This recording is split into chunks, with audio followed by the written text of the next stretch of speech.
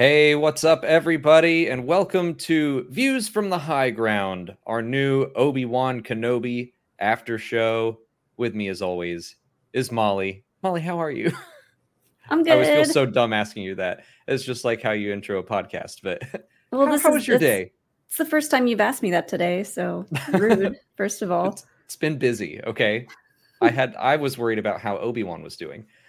So we missed our first 2 episodes of this live stream because we were at Star Wars Celebration. But this is Views from the High Ground. This was, of course, another Molly named show. I fought for the Obi-Wan Kenobi after Shobi, but Views from the High Ground I think is better. And I mean, look at the Brian Ward art there. Love that. Ladder. I love the ladder. But we have some guests with us. We were just hanging out with all of them at Star Wars Celebration. We were having so much fun with them that we wanted to bring them on to talk about Obi-Wan Kenobi. So please welcome Brian, Mark, M, and Chase, the entire Pink Milk crew. Hello. Hi, everyone. Happy Pride. I can ask you, how are all you doing? Happy Pride. Good. I'm still trying to get hydrated after this weekend. I'm still catching up. Yeah. I'm not. I have a water bottle and a beer I'm right sticking here. with the And wine. I have the beer. Oh, see, Molly has a good idea. Yeah, you guys have no idea. I'll try to sip The a beer, sip gays- a water. The gays showed up unprepared. We were not We did. we were not on brand. That's bad. Just the vitamin water. Celebration was so much fun. Thank you Oh, for yeah, hanging it out with was. us while we were there. It was Oh, great. yeah. Thank you. Thank Also, you for Alex, hanging out with us. you have one of the most embarrassing videos of me, I'm sure, from a night that happened. So, But what, Mosh Isley? yeah. It can't be any more embarrassing than mine. I had beer spilled on me. I got thrown up onto someone's shoulders. I had quite the night. Well, I mean, I was Alex, here for you every tweeted moment. it out to however many people are following us on Twitter right now. So I'm fine with that. I was having a blast. I needed Tony Thaxton to see that we were all jamming out to Motion City soundtrack. That was important. Absolutely. Very important. Yes. Well, since we missed our first 2 episodes for this stream, I want to go around. Mark, we'll start with you. What are you thinking about Obi-Wan Kenobi so far? Now that we're already halfway through the series in just under a week. It's a really strong series. I mean, I'm loving it. It's almost like a little window into a time that like we almost shouldn't have, and it's just a big bonus, right? Just seeing how this is all churning out, and I mean, I'm still getting all the feels seeing little Leia on screen. That just like the moment that we first saw her, I was like, "What's going on?" And then it just tears. So that and just everything else that we've seen, and Ajax Citizen too. You know, so it's fun. I'm really enjoying it. Yeah, I mean, since you bring him up, we should mention our good friend Steele Saunders, friend of the show, fellow podcaster, is also star of episode 1 of Obi-Wan Kenobi. You can see him in a handful of frames, but he was an extra on the show. We've been talking about doing a video about his character, because every background character should have a backstory. So I figure Steele has created one for him. Oh, how fun! yeah, he was telling us at the bar. Do you not remember? He was telling us his whole backstory, and I was like, "Yes, we need to make this a video."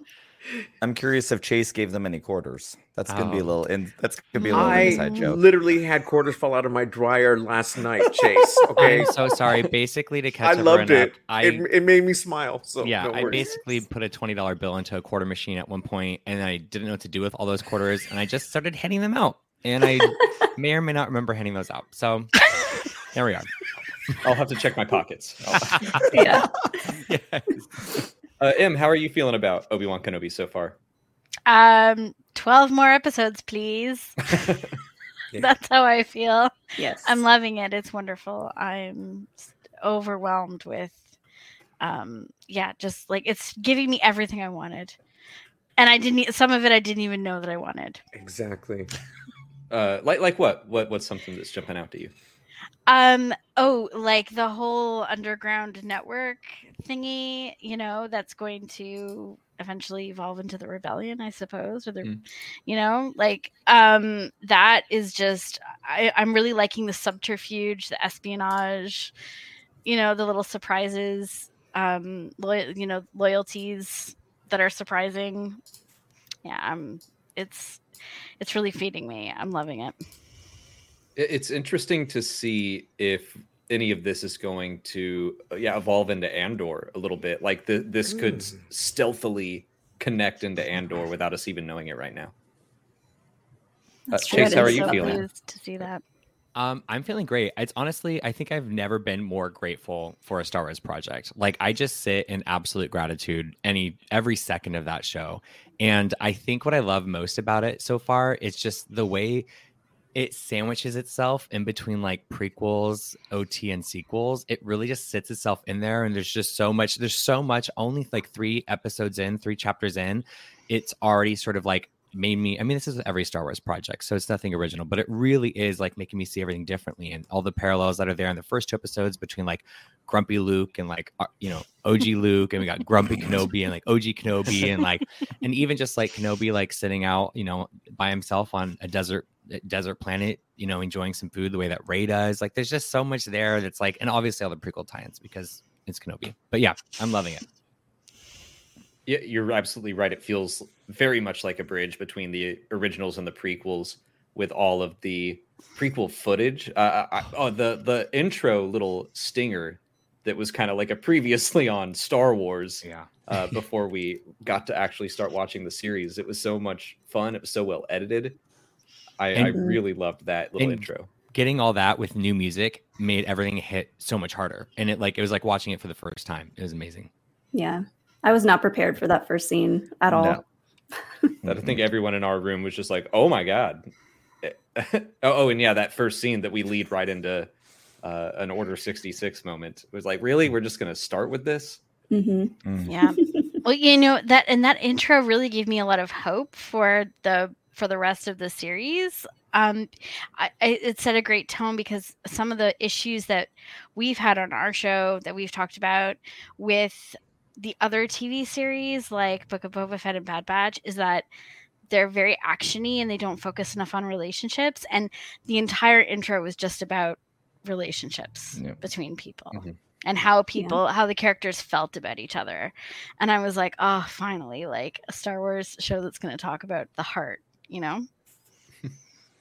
Brian, how are you feeling about the first 3 episodes? I'm going to be a dad here, and I'm going to use my 8-year-old's review of the show because I think it's perfect. I think that's a great idea. He's a super fan, and we've watched all of them together, and this morning we watched one. Daddy, I love the show when you watch all of them. It's great, but they're too fast. And I said, Michael, they're 41 minutes. This is what every Star Wars nerd has been wanting for a Disney Plus show. That doesn't make any sense. They can't be long because it's going too fast. So I'm going to take that as like the perfect review for a show that's flying by like that for an 8-year-old. So and it is so good. That's amazing. Because their attention spans are usually so short. Yes. This morning, that's it? That's it? Darth Vader is finally there and it's fire and it's over. That was his response. I was like, so cute. They're doing something right. They're doing something right. It is interesting. I mean, I think Michael brings up a great point that this does feel. I was telling Molly this morning that I feel like I can kind of tell that this was originally meant to be a movie. And I think they know that, the way that it's split into parts, not so much episodes. I think it'll be interesting to kind of have that debate when it's all over. But at the same time, I really like that they are able to slow down and have some quiet moments. We were watching it right before we did this again. And that moment of Obi-Wan just kind of looking out into the field and maybe seeing Anakin, that vision, whatever. I'm like, I don't know that we would have gotten something like that if it were a movie and they had to keep up the pace a lot faster. So I like that it gets to take its time a little more. It's so great. I'm also here for, I know that it was like a little bit not met with the greatest things at the beginning when, what's his name? Rupert Friend, right? Is that his name? When the Inquisitor was like, I chose to not watch the show of Rebels. And I'm like, I think now that I've seen the show, I'm pretty sure Deborah Chow gave all of the actors one assignment. She's like, you don't need to watch Star Wars. but I'm going to give everyone a Paramount Plus subscription, and I would like you all to watch RuPaul's Drag Race Untucked, because all of you need to learn how to read one another. A lot of sass, because this is the gayest Star Wars has ever been. Like, everyone turns around, and I think everyone carries sunglasses on their forehead so they can just like drop them down and like read one another, because every episode there's like 2 or 3 reads. You're like, go the off, library Queen. Go is off. open. Yes. Yeah. Everyone's clapping back. Everyone's got capes. Yes, exactly. The library's open. Jocasta Nu is with them in spirit everywhere they go. She's like, here's how it's done. It's the greatest. I absolutely thought of you guys when Obi-Wan is telling the story of thinking of he could kind of remember his parents. And the one thing he remembers about his mother was her clothes. And I was like, yeah. Absolutely. It fits really well into my headcanon. That's all I'll say about Obi-Wan. That's if they were going to make Return of the Jedi today, when Luke asks Leia what she remembers of her mother, she'd be like, she had the best dresses. She was fabulous all the time. And gloves. Remember little Leia? She's like, and the gloves too. It's like so Padme. 100%. I love it. Well, we've kept something from our book report after show from the Book of Boba Fett. People seem to really enjoy us drawing our favorite moments from every episode. So I wanted to go ahead and get into that. We'll have some discussions about our favorite scenes from this episode. Molly, let's start with you. So I had a lot of favorite moments in this episode. A lot of like very intense, dark moments I really loved, but I've already fallen in love with Ned B, the lifter droid. And so my favorite moment was when he was about to wreck shop with his little hammer. And I just imagined he would do it while whistling a jaunty little song. That's gorgeous. Like, so well done. Yes. That's like a whole scene over there. Right, exactly. And to keep it on brand for my feelings of the show, how about he's like humming Sissy That Walk? Like with the hammer. Yeah. He's humming some RuPaul. Yeah. I really liked Ned B, and I loved when Tala said that, they don't program them to communicate, and Leia was like, what if he has something to say? I know. Yeah. So sweet. Yeah. It's And good. actions speak louder than words. Yeah. Yes. Which is important too, right? I thought that was a great way for her to learn as well. It's like, someday this is going to be important for you. Mm-hmm. Yeah. This Leia's gonna make A New Hope Leia hit so much differently, because we know it's gonna be underneath all of those little jabs. It's like, it's so good. Yes. Molly pointed out that someone on Twitter pointed out that her little braid that kind of fell out of her hair is sitting over here, and it looks like a Padawan braid, and it's like we're getting a little bit of teaching from Obi-Wan here or there. Yeah. Which I'm like, that feels intentional. It feels very sweet. Yeah. Yes. What could have been? Like, imagine Obi-Wan, he's sitting there looking at his daughter, the new Padawan, going, oh my God, I can't fail her like I did her father, because, I used to look at him as a little boy at the same age. Too much. I liked seeing him explain the Force to a 10-year-old. Oh, it was beautiful. Yes. It's so great. Yes. I love it. I feel like he could have done that with Luke still when he was 19. Still just like, no, we'll just dumb it down for you a little bit, Luke. Mark, what did you draw for the class? All right. Well, I had to cheat a little bit because I ran out of time, but this is what I came up with. So, Oh my God, Mark! It's so creative. Okay, That's an excellent visual aid. I want that in like a shadow box framed on my wall. That's amazing. I'll take a picture Mark. of it and send it to you. Okay, You need to sell those, make them and sell them on Etsy. Make my own little scenes like this. Yeah. I didn't ask for a diorama, but you went above and beyond. I love the 3 dimensions. Extra credit. Yeah. Sorry, everyone who has to go after that. I gasped. Yeah, I gasped when I saw that in the show. I was like, oh, they did that. That's amazing. Oh yeah, that was sick. Sometimes the high ground doesn't always work out like you want it to. Exactly. They were like, you know what? We're already going to throw Obi-Wan in some fire. Like, we can cut a stormtrooper in half. Brutal. Like, Yeah. whatever. Yeah. Let's just go all in. Yeah. This maybe was the potentially the darkest, most grim episode of Star Wars television we've had live action on Disney I Plus. think it was. Yes. Yep. Yep. Yes. I don't. Easy. I can't think of another episode that made me react like that. Yeah, it was very dark and had super like horror vibes. Just with the first glimpse we see of Vader in that town, we see just his shadow go by, and there's so much Vader stuff before he even speaks that you see the town's reaction to him, and it's terrifying. Oh, this was like the scaredest of Vader I've ever been in live action. This was like, I was like, oh my God, this is just horrifying. And the way he treated that family, I'll just say treated. Yes. The way he treated that family. Wow. Merciless. Do we know, is it Hayden Christensen is in the suit, right? I think so. I assume he's in it the whole time. Okay. He talked about bulking up so he could wear Okay. it, and that it's like a Girl, where's my fan? And this Vader does look a little bit shorter. I noticed. Well, I'm so impressed with like the helmet acting because like he is so good. Like when he does that kind of like whip around. yes, I jumped back a little bit. Yeah. it was like seriously, it's like right up there with like the 80 actors that play Mando. Like they're all great at helmet acting too. That's so good. Mhm. Yeah, his just horror vibe of like that's what people always describe Vader as, like how he should be in live action. Mhm. He's a slasher villain of just like stomping around, keeping up with Obi-Wan, who's like trying to trot away, and he's just walking after you, but he can keep up and he's going to find you. And it was horrifying. Yeah. Yeah. Yep. He doesn't run. We've never seen him run in the suit.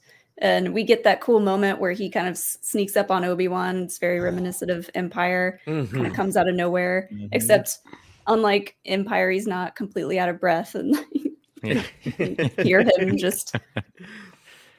He must be running off screen, like there's got to be a supercut that we should create at some point of like Star Wars things that happen off screen. And I feel like Vader taking a little shortcut and like jogging to get there would be one, but you can't show that. It would look goofy. And Oh my God. and we've talked about Moff Gideon, like he comes out of that TIE fighter out of the top of the cockpit, and then they cut away because watching him try to gracefully slide off the top of a TIE fighter, like you can't show that. No one's going to look graceful doing that. So we need to film all those deleted scenes. That's such a good idea. I want to think Vader has an Inquisitor lightsaber and he just helicopters everywhere and then like drops in. That's Yeah. Let's do it. He just takes Reva's and goes and then throws it back at her. She's like, Right. thanks. Yeah. Vader Poppins, y'all. Oh my God. What do y'all think? Are we going to see that? Are we going to see an Inquisitor flying? Oh, I in think this series? so. I think so. I Absolutely. will no longer love Star Wars if we don't. Like that'll be it. I'll be done. That's Yeah, the line. Ryan. Too First far. Luke and then that. No, Too far. too much. Yeah, Kersantin running vibes. Yeah, that made me Oh, jeez. giggle every time. Well, I'll go ahead and since we were talking about Vader, I'll go ahead and reveal my drawing because it's very related. But I really enjoyed the very beginning. Oh, yeah. And Build a bit. I feel like this could be a Delightful. new franchise that could take off in the galaxy. Everyone can build their own. There's different legs you can put on him and stuff. So maybe he has running legs and maybe he has stomping legs. I don't know. But Yeah. It's like Build-A-Bear, but they forgot to sew the heart in. oh no. I cannot believe that. It's just like that. Oh my God. He didn't make a wish on the heart. He's got to go see the wizard and ask for a heart.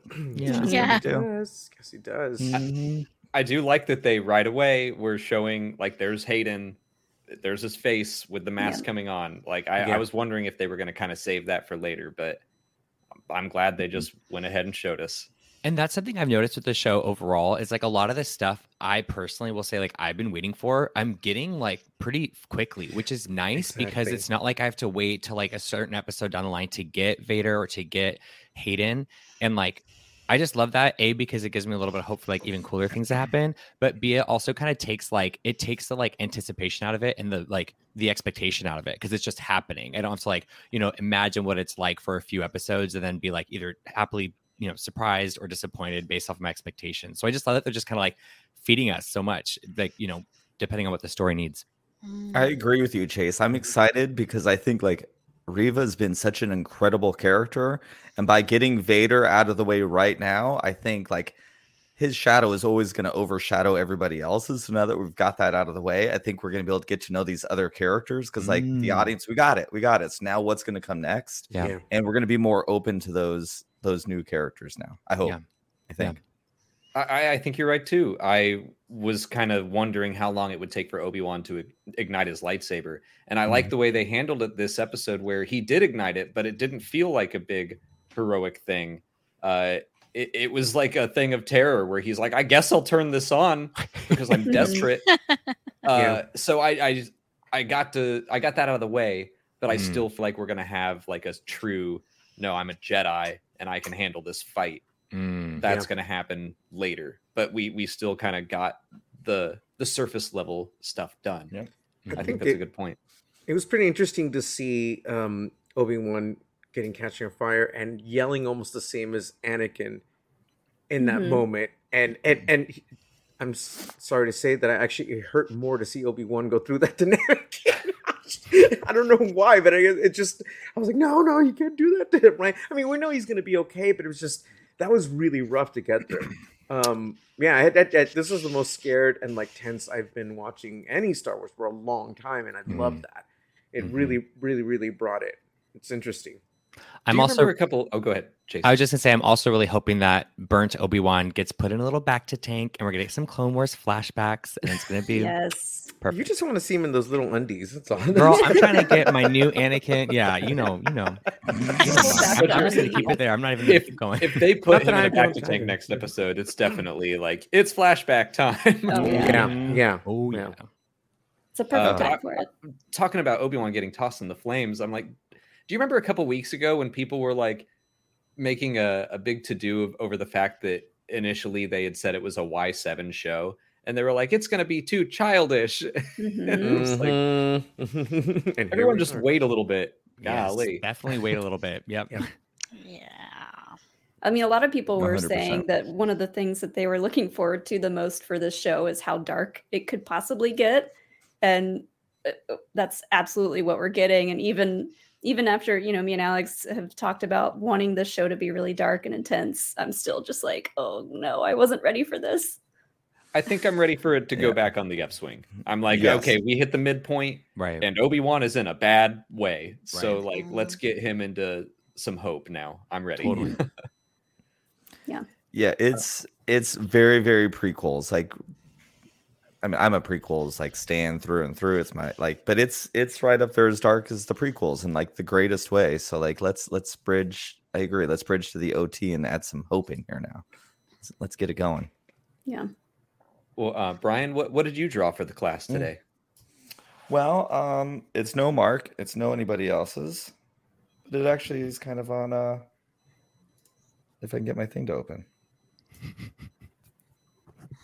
it's Darth Vader making s'mores with Obi-Wan. Oh my god. I love it. That's very cute, Great. actually. Exactly. And the messy bangs. Yeah. Wow. I mean, for such a terrible scene, you made it kind of delightful. Exactly. Us gays can turn anything to fun. We can turn heartbreak into a disco beat. We can turn torture into a yummy schmore. Yeah. Schmorcher. So cute. I'm gonna draw a little beard on every marshmallow I eat for you. Seriously, right? Love it. Yeah, like there was a scene after that was over, like that scene was so powerful, and it made me like it was this full like it's poetry, it rhymes moment of like fire made Darth Vader, and now Darth Vader is using fire to like maintain and double down on who he is, and then we know we're gonna get fire that's gonna rescue Anakin, and so like we're gonna get full circle Anakin through the flames. So there was a shot that just reminded me so much of Jedi when when Luke is saying goodbye to Dad. It was beautiful, actually. Like, as Yep. horrible as it was actually kind of like a beautiful moment. Like, I Yep. don't know Yeah. how Deborah Chow did that, but she framed that last shot of Yeah. just something. I don't know what it was. It was really touching, actually, Yeah. which Yeah. sounds kind of weird after it's- crispy Obi-Wan. Yeah, it's weird to talk about these scenes where like I'm preparing the videos that I'm doing for like everything I love about X, and so as we do each episode, I'm like, here's everything I loved about this, and it felt weird to be like, I really loved that scene where Obi-Wan was set on fire. It was hard to watch, but I have I a liked what it question. meant. I have a question about that scene. Do you all think that like Vader could have like force lifted Kenobi over the flames to like bring him to him? Or do you think he could have done that and purposefully didn't? Like, what is everyone's thoughts on that? Well, I think part of it is like making Obi-Wan suffer was maybe as far as he could go, because maybe it still triggers him because he is where he's at because of the fire and their last meeting, right? So yeah, maybe he can only do so much as far as getting close to the fire. But who knows? I feel like Yeah. this is kind of just a half-formed thought, but I kept feeling like Anakin's petulance was still in there. Ooh. You know, like I felt like because so much of Anakin's problem was that he was so childish and immature, and that was why he couldn't find a functional way of dealing with his problems and chose a dysfunctional way instead. And I felt like him torturing the family and torturing Obi-Wan, like I felt like that was just, there was this sort of childishness to it that really felt true to who Anakin was even before he put the suit on, which I found very chilling. Yeah, I think that's absolutely what it is, because there's a moment where Vader comes in and he's kind of looking in the direction where Obi-Wan is, and I think he knows he's there, and that's when he starts to choke, that family, and he's like, Yeah. I'm gonna show him. It's kind of like showing him where my mind's at, and also like I'm gonna see if I can bring him out here, because I know Obi-Wan's gonna want to come in and like save the day. Well, that seemed to pretty clearly be a callback to the whole idea of Inquisitors bringing out Jedi by getting them to try and rescue people, right? Yeah. It's like you show up and you start hurting people, and then the do-gooders will come out of the woodwork. Right. Yeah, I feel like there's a lot of Anakin versus Vader stuff going on. Like, who's going to win? Because I found it really interesting that Reva referred to him as Anakin. Like, why does she get to know who he is? Like, do the other people know that he was Anakin Skywalker? Like, I was always under the vibe that he like kept that on the DL. That name no longer had any meaning to him. So I'm curious, like, what their relationship is like. Well, And speaking of Clone Wars, I don't think we're done with that Order 66 scene. No, I think Reva's gonna see Anakin slaughtering people. They mentioned that she had some power, like she gained status because of some power, and so or ability, specifically ability. So I'm wondering if she has this ability that saves her. She gets away from Anakin, but they still capture her, and he's like, "We'll keep her." Alex, I'm a little concerned now. You just got through saying it felt weird that you were talking about how much you liked crispy Obi-Wan, and now you're looking forward to more like kid slaughtering. Like, are you sure you're not getting into this stuff? There's really nothing. I hope that we just see kind of Reva's origins. I'm totally not. Yeah. No, exactly. When kidding, she everyone. was, I'm kidding. When she was having that little force Skype phone call, not force Skype, the little Skype call with Vader earlier, he seemed to speak to her in a way that maybe he understood how much she wanted to catch Obi-Wan just as much as he did. Yeah. So I feel like there's got to be some kind of relationship there where they do know who each other are. And yeah, I think we'll see that in a flashback. Like, I'm wondering if she saw Anakin killing other Jedi, and she's like, okay, I know she put the pieces together that Anakin became Darth Vader, but maybe she blames Obi-Wan because it's like, he was yours to train. Yeah. That's I don't know. That's I hope we see more of that scene just to get more clarification, but Yeah. I definitely don't think we've seen the last of it. Yeah, she does seem to have a lot of knowledge that other people don't have. Mhm. So it'll be interesting to see. I mean, she said that she dug in the archives. Like she did have that line. So I mean, maybe that explains everything, or maybe that's just a red herring. Yeah. And we're just supposed to think it'll explain everything, and then we're going to learn more later. Mhm. By the way, I was under the impression that the Grand Inquisitor had died, but it looks they kind of cut that one sentence off, the one line off, like we're gonna leave it open still, Oh yeah. Yeah. But I don't know. I don't know what to think of all that. I yet. think he's going to come back, and it's going to create even more of like a power struggle between the Inquisitors, and Well, it's going there to you be go. delicious, and they're going to be Yeah. like infighting. And I'm also curious if like the Emperor is going to come into play in some way, and also because like there's also like competition between the Inquisitors and Vader that we haven't seen yet. We've seen the infighting with the Inquisitors, but I'm like really kind of hoping we also get infighting between like Vader and the Inquisitors. Being manipulated by Palpatine would be kind of cool. Mm-hmm.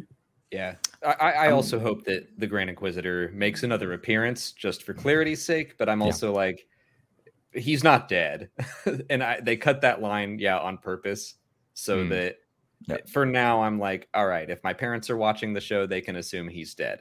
Anyone that watched Star Wars Rebels knows he survived, and someone tossed him in a bacta tank somewhere. Yeah, exactly. Mhm. Yeah. Part 4, Obi-Wan and the mods. Also, Grand Inquisitor. Let's visit some more mods. Let's do it I would again. live. Mhm. Bring the mods back. Yes, Yeah. give him a robot tummy. Yeah. Yes. And they install like a bunch of life support stuff in his head. In his head. Exactly. Yeah. That's And why- yeah. Well, I mean, I guess what I totally missed the part where like because I'm still in my head. It's not the same character, and I guess that's why I keep fooling myself into thinking all that. So that has a lot to do with it. So yeah, sorry. It does kind of feel like a different character. Yeah. Im, what did you draw? Well, okay, I had to improvise because my child's markers were all dry. But so if you know me, you already know what's coming, which is I really enjoyed visiting beautiful Mustafar. Yeah. Yeah. That's a vacation flyer right there. Yeah, I like the way you said that. Visit beautiful Mustafar. That is refrigerator worthy art. I actually, Exactly. as soon as we saw the lava flow before it pulls up to see the full panorama, I was hoping that was what we were going to see, and I was very pleased because that's one of my favorite locations in Star Wars of all time, and I am always here for a beautiful exterior of Fortress Vader. What 100. I love about that scene is that the first time we ever saw Fortress Vader was in Rogue One. And I remember everyone being like, that is Mustafar, right? Like, kind of, we're questioning it, but it makes sense that that's Mustafar, but it wasn't quite recognizable. I like that when we're jumping back into this point in time, we know it's Mustafar, but also it looks more like Mustafar. The lava's like exploding and stuff. And to me, I'm like, that's a reflection of Vader and his rage right now, and the way that we saw him treat that village. I like that Mustafar kind of metaphorically changes depending on how mellow Vader might be in that day. I like that. It's like a giant mood ring. Yeah. And then Anakin brought the trees back for the Rise of Skywalker. Yeah. Right? Is that what happened? Yeah. Because if you know all the backstory, right? I mean, I just think it's so poetic that's where Vader decided to build his stronghold, was on a planet that was destroyed by someone who was trying to bring back someone they loved more than anything. Yeah. Yeah. I love the interior of the castle too, just because it's like Vader's all about, the suit is not for comfort, it's for functionality. And it's almost like he wants to be uncomfortable to fuel his rage. So of course he would have a giant stone throne. There's not a cushion in sight. Just everything is stone. Yeah, there's nowhere to sit down. Nowhere to sit. There's no refreshment station. There's no bar. No lumbar support. I feel like he's in one chair. He is in that room a lot practicing because he had that like mustache twirling villain like throw of the cape exit from his throne. He's just in there like Lego Vader would be practicing that all the time. And I could see Anakin like learning to serve a little drama, and he's like, Learning. wait. He was born with it, Brian. Right, exactly. Jeez. I like That the idea exit that was he great. tried the little cape twirl and he's like, she already hung up. Damn it. And she's gone. He's like, oh well, it looks better in person. It's fine. Doesn't really translate through holograph. Chase, what did you draw? Well, I love my Obi-Ken. I love all of them. So I drew this moment. It's okay. But Oh my basically God. Obi-Wan seeing that like vision of Anakin for me was like, Yes. I mean, I love how much time they took with it. And I love how at first I was like, oh, is that the person they're supposed to meet? And then it was like, no, that's definitely Anakin. He's serving Revenge of the Sith vibes. And then it was like, it just got so quiet. And like the way they just took their time with it and how quiet it actually got, that emotional beat was just so there for me. And it also, I don't know, it just made my heart sink. I loved it. Yeah. I love the camera work for those scenes too. Because like in that moment, the camera almost like spins a little bit on Obi-Wan's face. Yes. Like he's almost dizzy. He's so disoriented. And then that happens again later when he senses Vader. The camera shifts his perspective a little bit. So you could just know how disorienting all of this is for him. And it gave me like Peter Parker, like Peter Tingle vibes in No Way Home, where he's like, what is this feeling? Why do I feel like this? And then he's like, he realizes that something bad's going to happen. So it kind of like also like seeing him have like that force sensitive feeling that like Anakin Vader, like just step foot on this planet, but have it in that such a disorienting way really added to like the horror vibe. So I agree. That camera work is amazing. Mm-hmm. And I like that he saw Anakin because he doesn't know what Darth Vader looks like. Yeah. He only knows because he senses Vader when he shows up. But at that point, he's just like seeing what he thinks Anakin might look like, which I guess doesn't include any burn scars, but that's just the Anakin he remembered. Yeah.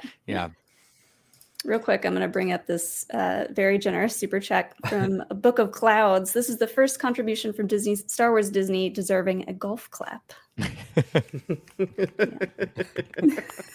Thank you, A Book of Clouds. Well, we're just about to dive into super chats, but before I do that, does anyone have anything else they want to say before we jump into questions from the chat?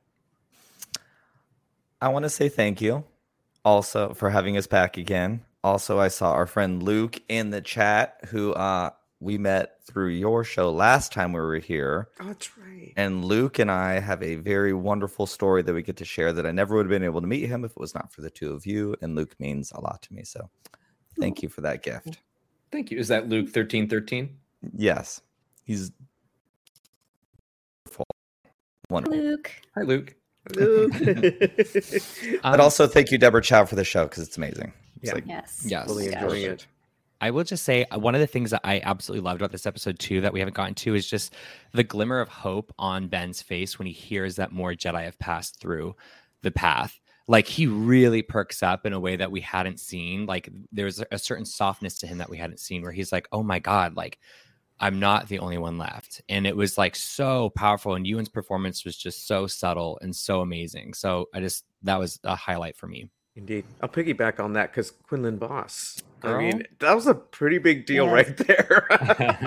I'm sure there were many, many happy Quinlan Voss fans today. So yes. Oh, I was. Yeah. Mm-hmm. He did. Obi-Wan did have like a little smile on his face when he saw that. That's true. It's such a special, like small moment. It's funny because those are special now. Like Obi-Wan smiles happen so rarely now. And he smiles twice in this episode. Once when he hears about Quinlan, and once when he's talking to Leia on the ships, and she thanks him for fixing Lola. And I'm just like noticing him smiling now. So where in the timeline would this be? Is this after Asajj would have already died, or would have already happened at this point? Okay, cool. Yeah, so Quinlan's on his own, just like being a badass, I guess. There you go. Well, I love that Obi-Wan smiled for him because we know they didn't have exactly like the best relationship, and so like we were Jedi first now. You know what I mean? Like that was Yeah. Well, that in a was a storm, nice any little port will touch. do. Right now, they need all the help they can get. Yeah. Well, I see them as friends, but those friends who are always like, we don't see eye to eye. That's okay. Yeah. But yeah, I loved that little smile. It was great. So we're gonna get ready to dive into questions, but we're gonna take a 1-minute break because our stream is actually sponsored today by AG1. So we will be back in just 1 minute. Thanks, everyone. Today's episode is sponsored by Athletic Greens. They sent us their daily vitamin supplement, AG1. I started taking AG1 to see if it would help give me more energy, especially in the morning. I like coffee, but I know caffeine isn't the best for you, so I thought swapping it out with AG1 would be an interesting experiment. I've been taking 1 scoop mixed with 10 or 12 ounces of water first thing after I wake up. It's loaded with 75 vitamins, minerals, probiotics, and more. I would say that it has helped me wake up and have more productive days in the month or so that I started taking it. I've also noticed that I've been falling asleep easier, which has been a struggle for me as long as I can remember. AG1 costs less than $3 a day, and your subscription also includes a year's supply of vitamin D. Right now, it's time to reclaim your health and arm your immune system with convenient daily nutrition. It's just 1 scoop in a cup of water every day. That's it. No need for a million different pills and supplements to look out for your health. To make it easy, Athletic Greens is going to give you a free 1-year supply of immune-supporting vitamin D and 5 free travel packs with your first purchase. All you have to do is visit athleticgreens.com/Star Wars. Again, that's athleticgreens.com/Star Wars to take ownership over your health and pick up the ultimate daily nutritional insurance. And now, back to the show. Chase, I just want to say thanks for nodding along to that whole ad read.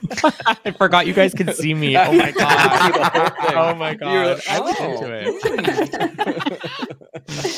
Alex, funny. I appreciate the little timer in the corner. I didn't know that we added that, but that's a nice brilliant. Because we're all just kind of nice like, work, okay. Alex. I was on the edge of my seat, girl. I don't know what you're talking about. It's like 2 a.m. in the morning, you're half asleep, or you hear that one commercial that just catches your attention. You're all Yeah. I took some Athletic Greens today, and it perked me right up for Obi-Wan. There you go. And with AG1, you're not going to be waking up because you're going to be sleeping right on through the night, which we need after celebration. Yes. But let's get into questions. And well, the first one is not a question at all. It's from Luke 13:13, and it just says, "I love pink milk and Star Wars Explained." Yay. That's exactly it. We'll take it. That's awesome. That can get another golf clap. Yes. Thank you so much, Luke. Thank you. So I'm just gonna jump over to our friends, Blue Bantha Milk Company. What's up? Has anyone else said hello there when they entered the chat? I'm the first, right? Hello there. Oh, Matt. It's possible. You're the first one I've seen. Come on, Alex. You can do better than that. You're hello there. Hello there. There you go. That's pretty good. Well, now you do one, Molly. You've brought this on yourself. Hello there. We can see who does the best one. Brian. Hello there. I did like that. Mark. Hello there. M. Hello there. Chase. Hello there. Those were all very good. We'll practice. We can let the chat decide who has the best hello there. I love it. It was Chase. It was Chase. It was good. Alex, I'll let you keep reading because I'm searching through the chat to find them so I can bring them up. Okay. Next up is Berntala Muhammad. Thank you so much for your super chat. Quinlan Voss lives, and do you think Barasafi might make an appearance in the Bad Batch? Well, I think we can tie in. Let's also ask: is Quinlan Voss going to be in this series? That'd be interesting.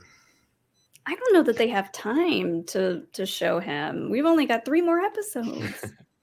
I mean, like maybe a hologram appearance just to give people a little more hype of what could be ahead, right? Yeah. Well, didn't they say there's going to be someone on the other side of the tunnel to pick Leia up? I think that was the dead pilot. Yes. Oh, yeah, that's right. Yes. Yeah. That Reva. I'm tempering my expectations right now. I'm not expecting Quinlan Voss to be in this. I think it was a fun call out for everyone in the know. But to anyone who didn't watch the Clone Wars, it's just a Jedi name that Obi-Wan clearly knows. Yep. But I kind of think that it could be a little bit of a setup for him to appear in the Bad Batch. That makes more sense to me. I agree. Totally. Ooh, okay. So now that we know he's alive at this point in time, bring him back in the Bad Batch. Yeah. As for Barasafi, I have no idea. As for Varys, only Dave Filoni knows. Mm-hmm. He's keeping her in his back pocket for Yeah. a rainy day. Forever and Me and the ever. folks in the trust tree. Imagine if she showed up in Ahsoka. I kind of think she will. That's where I expect her, I guess, to show up. This is the series. Yeah. That's how long he's been saving her. He's like, I'm going to bring Barasafi into live action, so help me. Yeah. Next up is Garth McMurray. Thank you so much, Garth. I think Reva was rescued by Quinlan Voss as a Padawan during Order 66 and put on the path, so she had been there before and recognized the droid in Secret Tunnel. I think the Jedi symbol was carved by her and why she got emotional. Ooh. That hurt. I did love her reaction when she saw the Jedi symbol, because it didn't look like just hatred at the fact that even existed. It looked like she was hurt that like something like this existed, and you know, if she is that Padawan that we saw at the beginning, like she's feeling like, oh, there are more of us out there and I could have been saved, but I wasn't. Yeah. I was going to say, yeah, maybe it was the opposite, that she wasn't rescued. That she is resentful that there was something like this for other people and no one ever came for her. Yeah. Which is even more sad. Do you think there's any way, because I like this read a lot, but we don't know, you know, there's that line of what power are you looking for? And she's like, what I'm owed, which was just a fierce read as it was. But like, I wonder if we're being played. What if she's helping Jedi underneath Vader and the Grand Inquisitor's like thumb, and she's actually trying to help Obi-Wan? And maybe she'll get him away. Is that possible?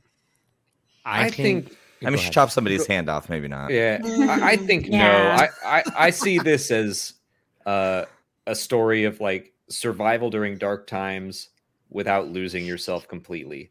And Obi-Wan at this point has lost himself completely. I think Reva, her only choice to survive was to become an Inquisitor. So I agree with M and Molly that I think that she sees that Jedi symbol and she's like, this could have been my life, but I got stuck over here and now I have to hunt. So that's my read on it. I think she's after vengeance for Obi-Wan for something, but not sure what yet. Well, and that would echo back to her mocking Owen too, saying you protect your family. I like that. Right? It's like if no one protected her, then that like if she was in a moment of vulnerability, and instead of being loyal and sticking together, she was betrayed, much like my wife Trilla. Yeah, very similar characters in some ways. Yeah. Chase, what were you going to say?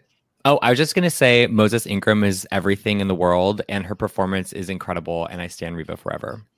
Oh my gosh, her performance is the best. so amazing. Her performance is so subtle, like especially going to what you said, Molly, about how like it's not just rage that's on her face.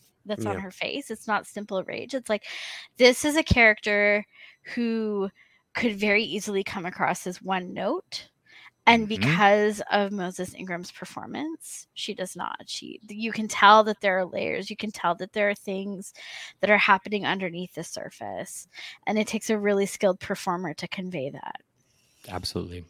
I'll say that in the first episode, I was like, I'm not sure I buy her as an Inquisitor. And as I was thinking about it, I'm like, yeah, okay, I think that's the point. I mean, she's an Emmy-nominated actress, so she knows what she's doing. And I do think that she is just still like a scared person who's been forced into this role. And it goes back to what Leia says to her cousin about how you're scared of your dad and you think that if you can scare other people like that gives you the same power your father has. So I think that's just what the third sister's doing, is like, well, I'm scared of Vader every day of my life. And so the only way to survive is to scare other people, cut their hands off, and just like, I just see a lot of posturing from her. And so, yeah, I'm like, now I feel like I understand the character and what's happening. Totally. I like that a lot. I like that. Let's go on to, we got another Quinlan Vos question from Trey Mitchell. Thank you, Trey. So in part 3, we see that Quinlan Vos is mentioned. Could you see O'Shea Jackson Jr. playing the character if he appears? Ooh. I didn't even think about that. I saw didn't his tweet either. today. I had not either. So remember, he mentioned in a tweet, he goes, "I'm just waiting until people see who I'm playing." Yes. So that would make a lot of sense. Wow. I am so pro that now. Trey, you just set That up would some be cool. expectation in my brain. I know. I just said I'm trying to temper my expectations. Like, I like. And that. now Quinlan Vos will appear in Kenobi. That's what's going to happen. Oh man, that's a good idea. Yeah. I'm over here trying to be like, no, it was just an Easter egg, and if I'm wrong, great. And now I'm like, no, that's it. That's got to be it. Oh man. Kyle Beckworth, thank you for the next super chat. Great to see you at Celebration. Thanks, Kyle. Do you think Quinlan Vos rescued Grogu? I think that's another question for the Bad Batch. Yeah. Yeah. Well, that'd be kind of cool just to see a little cartoon, an animated little Grogu, even cuter than what we see on the Mandalorian. We've had a lot of questions since the Bad Batch started of like, do you think X saved the Bad Batch, or did the Bad Batch save, or did X save Grogu? Did the Bad Batch save Grogu? Is Grogu going to be in the Bad Batch? And I kept saying no, like I didn't want it to be too connected. But they started to do like the Mount Tantus stuff. They showed the Zillow Beast in the trailer, and I'm like, okay, they are doing weird cloning stuff at Mount Tantus, just like they were in Legends. So I think enough time has passed that if they in season 2 did have Grogu at Mount Tantus, and the Bad Batch kicks the door in and goes and saves him and Gungi and Katuni and all of the younglings, like if they were just holding on to them for some reason, I'm like, okay, I'm into that idea now. Yeah. Okay. Well, I'm going to feel comfortable saying this now because you said the name Gungi, and like the entire world loves him, right? Like there's nothing that could probably make him more adorable. That dislikes Gungi. But now that I'm thinking that Grogu might be in the Bad Batch, I just want Gungi to be the one to pick him up out of his little bassinet and run away with him. Like, can you imagine those two together? Television would just explode. I think it would melt. It would just melt in pure joy. Like that's cause citywide blackouts. Truly. And then they both Babies just like babies. Yeah, they just sleep together. They get tired. They have to push away the fire, and then they're just like holding each other, like in little. Oh my god, I want it. Sorry, Molly, if this messes you up, but I've been trying so hard. I've been saying Gungi. I don't know. I don't know why Gungi is stuck in my head, but I'm trying to say it right. It's all right. It's all right. Hey, we live in a universe with Leia and Leia, Han and Han. We're good. We're good. Ashoka. There you go. Twi'lek. It's all, whatever. Yeah. CC1193, aka Ghost. I like that. I like that you have a clone number and a nickname. Thank you for the super chat. Hello there, Alex and Molly. It's Nick from Celebration. So happy to see you guys regularly posting content again. We'll never stop. But yeah, never stopping. Thanks for saying hi to us at Celebration. And we've got 2 up from James Clancy. Little Leia is so well acted. So do you guys think Vos will die in this series? James, we just got just got a mention of him. What are you doing, man? Well, maybe we'll get both. I mean, maybe we will get to see Quinlan Vos, and we'll get an extremely sad, heart-wrenching death scene. Emotional catharsis. I think no, don't do that. It could be like Kanan Jarrus Part 2. Or even like Cad Bane, like we're so stoked to have him, and then it's like, oh. Well, okay, yes, that does feel very Disney Plus, where they bring in like a big cameo character right at the end in the second to last episode, and then in the very next one, they're taken out. Yeah. So that does seem like their MO, and it's something I hope they get away from. But don't do that to Quinlan. No.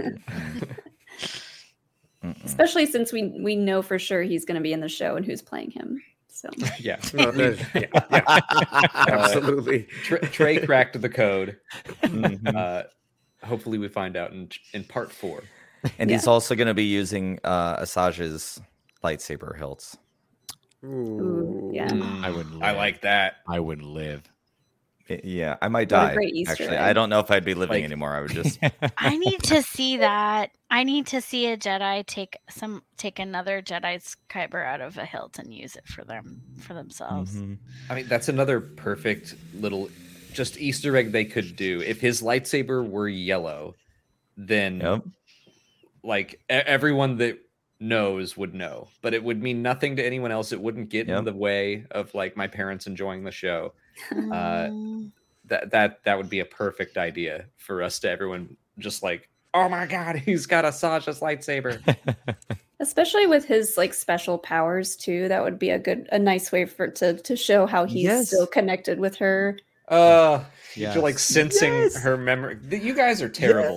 Yes. That's how they communicate still that way. He's living those memories. Oh yes. Yep. Dangerous. That's horrible. I was over here doing great, not building up expectations in my head. All of you ruined it. Yeah, has anyone ever told a story about what happens to a Jedi kyber after the Jedi becomes one with the Force? Not really. Because like that connection is so like deep and spiritual. Like some people even believe that kyber's invisible except to the Jedi that's supposed to wield it. It's like such an integral part of the Star Wars mythology, right? That kyber, a Jedi's kyber is like so personal to them. Yeah. Which kind of for me, you made me. Oh, I'm sorry. Go ahead. No, you go ahead. No, it made me think of when Cal found his, like that whole moment and the way that it all just kind of wasn't there until it was. Yeah. That was a really interesting moment. So. Ooh. Yeah, or like in the Clone Wars episode, The Gathering, where each younglings, the way they get their kyber has to teach them something important about themselves, or it reveals something about a challenge that they need to overcome. Yeah. It sounds like they just kind of take lightsabers from Jedi who've died and store them somewhere. Yeah. But yeah, I don't know. They've never like explicitly gone into that. So they could make anything up. Well, certain point of view. Yeah. When they publish another one, maybe we'll get a story like that. Yeah. We got one more from James Clancy here. Thank you, James. Lastly, I got to say, Hayden was amazing in the suit. I hope we get to hear him outside of the suit as well. It was just so good. Oh, yeah. Yeah. We got to get some flashbacks. I think they're coming in the next episode. And I think this little vision of Hayden was kind of foreshadowing that. It definitely felt like a foreshadow of like, oh, he's going to deal with a lot. Because I saw him. I think Obi-Wan's just kind of like losing it. I think it's just his trauma's really catching up to him. The sins of his past, there's room on if there's sins or not. But I just think that it's catching up to him and he's really starting to lose it. Like Molly mentioned, the camera work. And so I think he's just going to kind of keep dipping into these flashbacks halfway through the season and eventually heal from them and come through on that hopeful side towards the end of the show. Mm-hmm. Yeah, I'm really hoping that we, even though it's just gonna like fall right into that trope from Book of Boba Fett, it's like you get in a back to tank and you have a flashback, like whatever. I'd love to see. I feel like I'm giving Obi-Wan a lot more slack than I gave stories like Book of Boba Fett and Solo a Star Wars story. I remember when Solo was getting ready to come out, I was like, I don't want this to be a greatest hits of Han's life where he meets Chewie and he gets the Falcon and he does the Kessel Run and and like all that happened. And I really enjoyed that movie. And you're like, he did the thing. They did the thing. Yeah, like it was fun. But I didn't have any of those thoughts going into Obi-Wan. I was like, I want to see him learn that Anakin is still alive, and I want to see him do like I want Clone Wars flashbacks. I want this. It's like I don't know why I'm being so much more flexible with because you're a Star Wars fan. That's what we all do. Yeah, we rage. Yeah, we rage tweet no more helicopter lightsabers, and then we're gonna see one, and it's gonna be another blackout. Everything's gonna erupt, and there's gonna be helicopter lightsabers. We're all gonna be going, I've always liked these. They did it. It was so right, cool. Exactly. There you go. Oh, and It's Scrubs true. fans were getting fed again with this Yes. episode. So Was that the little mole? Was that the mole person? Mole prime person, lead, yeah. yeah. I'm convinced that he was jealous of what's his name? Donald Faison. Donald Faison. yeah. He was like, Yeah. I want to be in Star Wars too. You're probably right. Exactly. He probably was like, I'm going to get into Star Wars too, just to make you angry. Right, exactly. But now they can go to conventions together and take pictures together with people. Hype Faison and Freck. Exactly. Hype's jet was faster though. If we get It a thing was where cooler. Freck gets a redemption arc and we find out that he's best friends with Hype Faison, I don't think I can handle that. Right. Did anyone else think that he was voiced by Seth Rogen? Because I was sure that's who that was. Exactly. Yeah, he just that grovelly voice, just the way that they were doing it was confusing at first. Yeah. Yeah. And then I saw the name Zach Braff and I was like, oh. Mhm. Yeah. I didn't think for 1 second it was Zach Braff until the credits came up. Same. Our next one up is from Patrick Dubé. Thank you so much, Patrick. Very generous. Love this stream, guys. Smiling and laughing with all of you. Thanks for the nice pick-me-up. Thank you, Patrick. Thank you. Twinsies. All of us throw our hearts up. Yeah.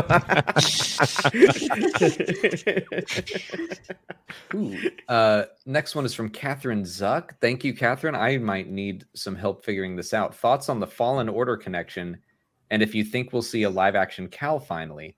I guess the Fallen Order connection is just Nur and the Fortress Inquisitorius, or was there something else? That's all that I caught. But if there was another one, like if Cal's name was scrawled onto that wall, I haven't gone in and I've translated all of the names in the safe house yet. I think that's probably the Fallen Order connection. Yeah. Well, I was very happy about it. Even though I knew it was coming, I still pumped my fist over it. Mm-hmm. Yeah. Will we see a live action Cal? I don't think so in this series. For the same reason Molly at first was like, there's not enough time for Quinlan Voss. Now we know there's plenty of time. I take it back. Take it back. There's time. I am of the camp that we're gonna get Cal, but not for any Star Wars reasons, more just for like brand synergy reasons. And like we're just living in the hype of like, you know, the teaser trailer for the new game and the lightsaber at Disneyland and Cameron, what's his last name? Monahan. Yeah, him like going to Yeah. Disneyland and promoting these sabers. And so to me, it's very much, and also like just thematically, there's so much I feel like in common with these two shows and with all the Inquisitors. Like Inquisitors remind, I feel like everyone of two things. It's like Rebels and Star Wars Fallen Order, like Jedi Fallen Order. So I really do think that if we were to see another Jedi, it would be Cal, and it would be kind of casual. Maybe Cal will be the one to kind of save little Leia from Reva. You know, I don't know. Yeah, That would be good. Now that I think about it, this whole Jedi safe house thing does open a lot of doors. Yeah. That I, going into this series, I was like, no, don't know how they would do it. Now this is a pretty easy way for them to bring any Jedi in. So, yeah. I can see it. Again, try not to freak out about it. Well, and plus get my the hopes fact- up. Oh, The fact that Cameron Monaghan, like they're casting these voice actors that look like the characters, and they're basing the characters off of how they look, so they could easily bring him in and he could play Cal at any point. in his life, which would be really cool. You know, there are 2 other smugglers that have hearts of gold that may have turned the corner and might start helping the rebellion. My little Martez sisters could very easily be down in those tunnels, and I want it. Mm-hmm. We heard a rumor about them potentially showing up in Ahsoka. Could be No. That I've heard. It's canon because Ahsoka and Trace are girlfriends and they're married by that point. So like he's definitely there. Yes, It writes itself. sure. Yeah. Yep. But no, That's like, actually the whole series. It's planning Ahsoka and Trace's wedding. Yep. Sabine's there. That's why they're all there. Hera, they're gonna have a wedding in the Ghost. I could see Trace and Rafa being kind of at this point in the story after meeting Ahsoka during the Clone Wars and then still helping her. Mm-hmm. Yeah, and then in I can Bad see Batch, that was like, let's do it. More Martez sisters. Man, this whole Jedi safe house thing opens a lot of doors that I would have otherwise been like, nah. Mm-hmm. But now it's like the world between worlds, but in That's real exactly life. what I was thinking. But it actually works this way. Yeah. Nice. I love it. Well, you just gotta find a way to bring up the world between worlds. Every episode. Star Orange, thank you for the next 2 super chats. Halfway already. Do you still think we could get Clone Wars flashbacks and maybe Cal is part of saving the Force sensitives? Also, a brother. Did we know this? Will we see Obi-Wan's brother? For the brother, I don't think so. I think that was just kind of like him bonding with Leia over their lost family, in a sense. Yeah, and plus we know he thought of Anakin like a brother, and he's thinking a lot about Anakin right now, so that could also bring up those memories. Yeah, it's interesting that he didn't take that opportunity to talk to Leia about her family. Instead, he talked about his own, right? That was a choice. Mm-hmm. Maybe Yeah, he's I wonder not if it's ready. just not his place. Yeah, I feel like he was kind of protecting her, but that whole moment of him alluding to like, well, just talking about knowing her mom and like, but I mean, it was so gorgeous, and then she so intuitively kind of gave like Return of the Jedi vibes, where she was just like, oh, like you knew her, and it's just that Force sensitivity like vibes right there. It's just so gorgeous. So well, beautiful. I'm wondering is Leia going to end up on Tatooine at some point in time? And be somewhere near Luke, so when that like somehow I've always known like there was a Force connection there at one point in time, like I'm here for that. Mm-hmm. Even if they don't meet, even if they don't meet, like she could just feel like, oh, there's like some vibe over there, and I'm picking that up. Yeah. I want it. Yeah. Plus, go back to Tatooine anytime. Like, It's the Just default. park the car at Tatooine. It's the default location. it's the best. I think every hyperdrive has Tatooine just pre-programmed in. Just in case you need to go. It's the default setting. I love it. And we can get possibly more Pelly that way too. I mean, let's. Okay, that's the Always only more reason to go to Oh, that. young Pelly, young Pelly. Always my God. more Pelly. Oh, We saw the cutest Pelly cosplay. That was like a young girl cosplay as her. Oh my god, it was so cute. There were some great ones. Oh, I love that's that. so cute. I had it right here. Oh. It was just the cutest thing. Oh my god! my! What a God. legend! What a legend! Really? Oh, Oh, that's flawless. That's wow. I'm sorry, Jack, Eli, and Michael, but I have a new favorite child ever in the world. Oh my god, that's so amazing. Let's see. We're gonna do 2 more questions here with our guests. We told them we would let them go at 7, and we've already gone over that. But I want to do 2 more here. But first, from Harold number 1. Thank you for your super chat. Do we know how the Inquisitor's numerical naming system works? How is the 5th brother next in line? How does he have seniority over the 3rd sister? I think it's all Bantha Poodoo. I love how their sibling arguments or just like any other sibling. So, Right. No, I'm next. No, I'm next. No, Vader told me I'm next. Yeah, Vader but likes me more. It's like Dad's dead. Just who gets the house? I get the house. It's like oh, it's so crazy. And them like going behind each other's backs too to talk to Vader. It's just like kids and parents. It's so classic. I love it. Yeah, it was Palpatine naming them that way. That way they would like interfight with one another, and Palpatine's just he knows how to. Exactly. Just- Yeah. Uh-huh. I honestly think that's right. He probably pulled numbers out of a hat randomly, and they're all just constantly butting heads and competing with each other because that's what he wants. I also really like one of my friends suggested that it's kind of like the naming convention for SEAL Team 6, which was named that way so that people would be like, well, how many SEAL teams are there? And the Inquisitor's like, how many are there? We don't know. There's at least 10, I think. There could be more, but that's something that I always liked as an idea, that they're named that way for intimidation purposes as well. Also, as the resident non-binary, I just have to say, since it's Pride Month, I would live if there was like a Inquisitor that went by like some sort of like, because like, you know, this sister, this brother sounds really cool, but I'm like, what is like the like gender non-conforming equivalent where they're just like ready to kick butt? Like, I would live if there was one at some point. Yeah, Right. that'd be cool. So cool. But it would sound, but it would be badass. like, yeah, it would have to be like a really like good name though, because like sister and brother hit so hard, so we need to get Mhm. It is, yeah. And you don't want to, you don't want to say just sibling. yeah, So like have to yeah, have a like cool name. 10th sibling. It's like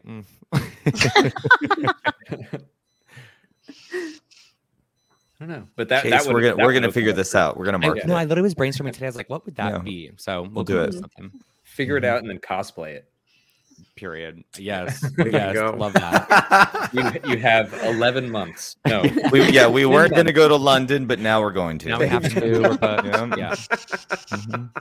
And then you're really gonna have to pull a Mary Poppins scene out there, because that would be the place to do it. Absolutely. Yes. Our next one here is from Dan Ritter. Thanks, Dan. In the legendary tradition of Mustafar is burning, the archives are open, Hetty. That's so good. Oh, Dan, that was like so perfect and a deep cut, and I loved Pride everything hasn't going really on there. started. Exactly. Yep. Yes, thank you. The gays brought it today. Oh, that's perfect. Yeah. Oh God, I love it. Mm-mm. Well, I wanted to make sure we got to that one before we let you go. But before we do, can everyone just let us know where everyone watching can find you? Brian, why don't you start? Yep. You can follow me and the show at Serving Pink Milk on Twitter, Instagram, kind of sort of TikTok, and make sure you follow us on YouTube here. We will be streaming on Friday at 9:30 Eastern, going over parts 1, 2, and 3 with probably a lot more of this sass. So, you know, maybe the steam room gets a little saucier though. So, you know, come prepared. That's okay. You all did a great job of keeping it PG-13 today. I did. Oh my, yeah. I felt we had a panel at Celebration, and I was really, really trying, and I messed up a few times. And there's this poor little 11-year-old like looking right at me, and I just saw these little doe eyes every time. I was like, oh my gosh. Luckily, I could mute Brian's mic from where I was sitting. Thank you, Chase. Thank you. Chase, where can everyone find you? I make YouTube videos. You can find me on YouTube. I'm That Gay Jedi on YouTube, as well as Twitter at _That Gay Jedi, as well as Pink Milk every Friday night. And if you like horror and you listen, it's Pride Month, so we talk queer horror on a podcast called Fear Queers as well. Thank you, Chase. M? Good. You can find me on Twitter at Hutsleia, HUTTSLEIA. Ship who you want. All ships are valid. Thank you, M. And Mark? All right, and you can find me on Twitter and Instagram at I'm a Diablito y que la fuerza te acompañe. Thank you all so much. We Awesome. have the link tree down in the description. Please do go follow Pink Milk and everyone you see here. They're dear, dear friends. We had I miss all of you already. Celebration was so much fun hanging out. I know. I hope we get to hang out again soon. You guys should Indeed. definitely come to London. Yeah, I'm really Lucasfilm, trying. if you're listening, gladly Pride take Month? them checks. It's Pride Month.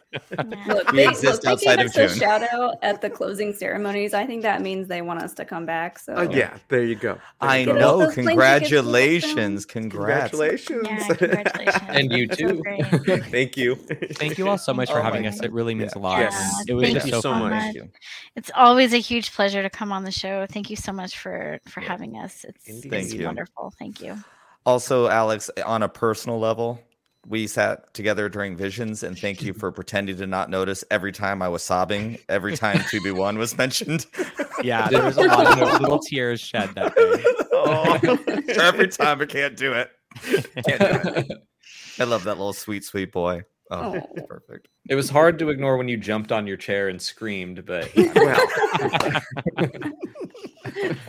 I just pretended. Thank you all so much Thank you. for hanging out and talking Obi-Wan Kenobi Thank with us. you. take care. Bye. Bye. Steam y'all. Queens, thank you for showing up. I saw you over there. Thank you. And thank you. yes, thank you all so Bye. much. Bye. Bye. All right, we are going to knock out the rest of these questions. So our next one up is from Power Rangers Rock. Thank you so much, Power Rangers. I think the Grand Inquisitor from Kenobi is different from the one in Rebels. There's nothing saying there was only one Grand Inquisitor. I would agree with you if it weren't the exact same species. That seems a little odd. Yeah, I mean, has there been anything else that is pointed to the fact that there have been different Grand Inquisitors in this time period? Not that we know of. There's a Grand Inquisitor that's a Powin in the Darth Vader comics, which take place right after Revenge of the Sith. And then we have the same Powin Grand Inquisitor in Star Wars Rebels. So I think it's the same one. I mean, we've thrown around jokey possibilities, like there's clones of him lying around with larger heads and stuff like that. But no, I think it is meant to be the same one, and I will think that until proven otherwise. I think that's the most simple solution and the one that makes the most sense. Yeah, agreed. Batman is my dad. Thank you for the next 2 super chats. Do you think we're going to get another Vader and Obi-Wan showdown? Welcome back, Alex and Molly. Missed the streams. Thank you. And also, I don't think the Grand Inquisitor is dead because he is such a huge part of Rebel's story, unless... Oh, Batman, it's the world between worlds. I know Alex agrees. Bum, bum, bum. I mean, okay. We all know that that's not how the world between worlds works, but also Palpatine doesn't have access to it right now. So I don't think there's any Darksider that would be able to save the Grand Inquisitor that way.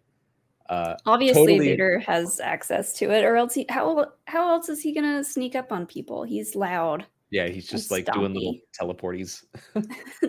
Teleporties. Teleporties. I think it's the same Grand Inquisitor, and I agree. He's not dead. Even if he never shows up again in this series, he's not dead. That my whole video tomorrow is all about that. But it's basically the whole Orn Free Taw thing from last year in the Bad Batch all over again. Mhm. If you're only watching the Bad Batch and you see Orn Free Taw get shot in the head, then he's dead. But if you read Lords of the Sith, you know that he survived, and it doesn't really matter either way. Mhm. So for people who have only ever watched the live action shows, the Grand Inquisitor might be dead to them, but someday they might watch Star Wars Rebels and they'll be like, oh, wait a second. It's that guy. He survived that, which is no different from our friends who watched Solo: A Star Wars Story with us. And they were like, didn't that dude get cut in half? And we were like, Maul, yeah, he yeah. survived on pure rage. He was a spider monster for a little while, and then yeah. Yeah, we didn't get into all that. We were just like, Nah. yeah, he lived. Check out the Clone Wars. There's definitely more to Maul. Yeah. It's basically the same thing, except we're seeing it happen in reverse. Like, we know he survived, and now we're seeing something where he should have been mortally wounded, but we know he's not. Yeah. And are we going to get another Vader and Obi-Wan showdown? Absolutely. Yeah. I don't know that how we can't could- be the one. Like, we got to give Obi-Wan a fighting chance. He was just so terrified out of his mind in this entire episode. You could tell, like, as soon as he turned that lightsaber on, you could tell, like, he was like, I don't even know if I remember how to use this thing. He was basically using it like a flashlight. So we got to let Obi-Wan muster up a little more courage and just get his thoughts and emotions in order, and then we'll have probably a final showdown. I'm not even convinced that it's going to be that climactic action-wise. I just want them to really have a heart-to-heart chit-chat about their feelings. Which I'm sure... I don't know if Anakin's going to be up for that. Probably not. But I said from the beginning that I hoped that their final showdown would get to a point where the two of them would be separated in a way that kind of like they were on a few times on Mustafar, where they were just like physically not able to get to each other. Sure. So if whatever their final showdown fight is like, I want it to get to a point where it's like that, and all they have left to use are their words, and they can just have a couple final blows that way. Yeah. Use your words, guys. That's all I want for boys to do. I do think you're right, and I think you might be onto something, because there are those moments where they were just floating down the lava river yelling at each other like, I have failed you, Anakin. So that can and should happen again. I would like that. They also Ewan McGregor said that the fighting was more along the lines of the prequels, the fighting style. So far, I would say that hasn't been the case. I would say it was more along the lines of the originals, but that's because Obi-Wan is clearly not like in his right state of mind. And if the second fight does seem more choreographed, like, I think that would be a cool way to show him coming back to who he was. But I think that part of the prequel fighting style is a little bit conversational, unless you're dealing with Darth Maul, because he was pretty quiet. Mm-hmm. A man of few words. Yeah. Reyes Anaya. I hope I said that right. I'm sorry if I didn't. Thank you for the super chat. I have a feeling a part of these episodes are not real. They're visions or dreams, similar to Yoda's duel versus Palpatine in season 6 of the Clone Wars.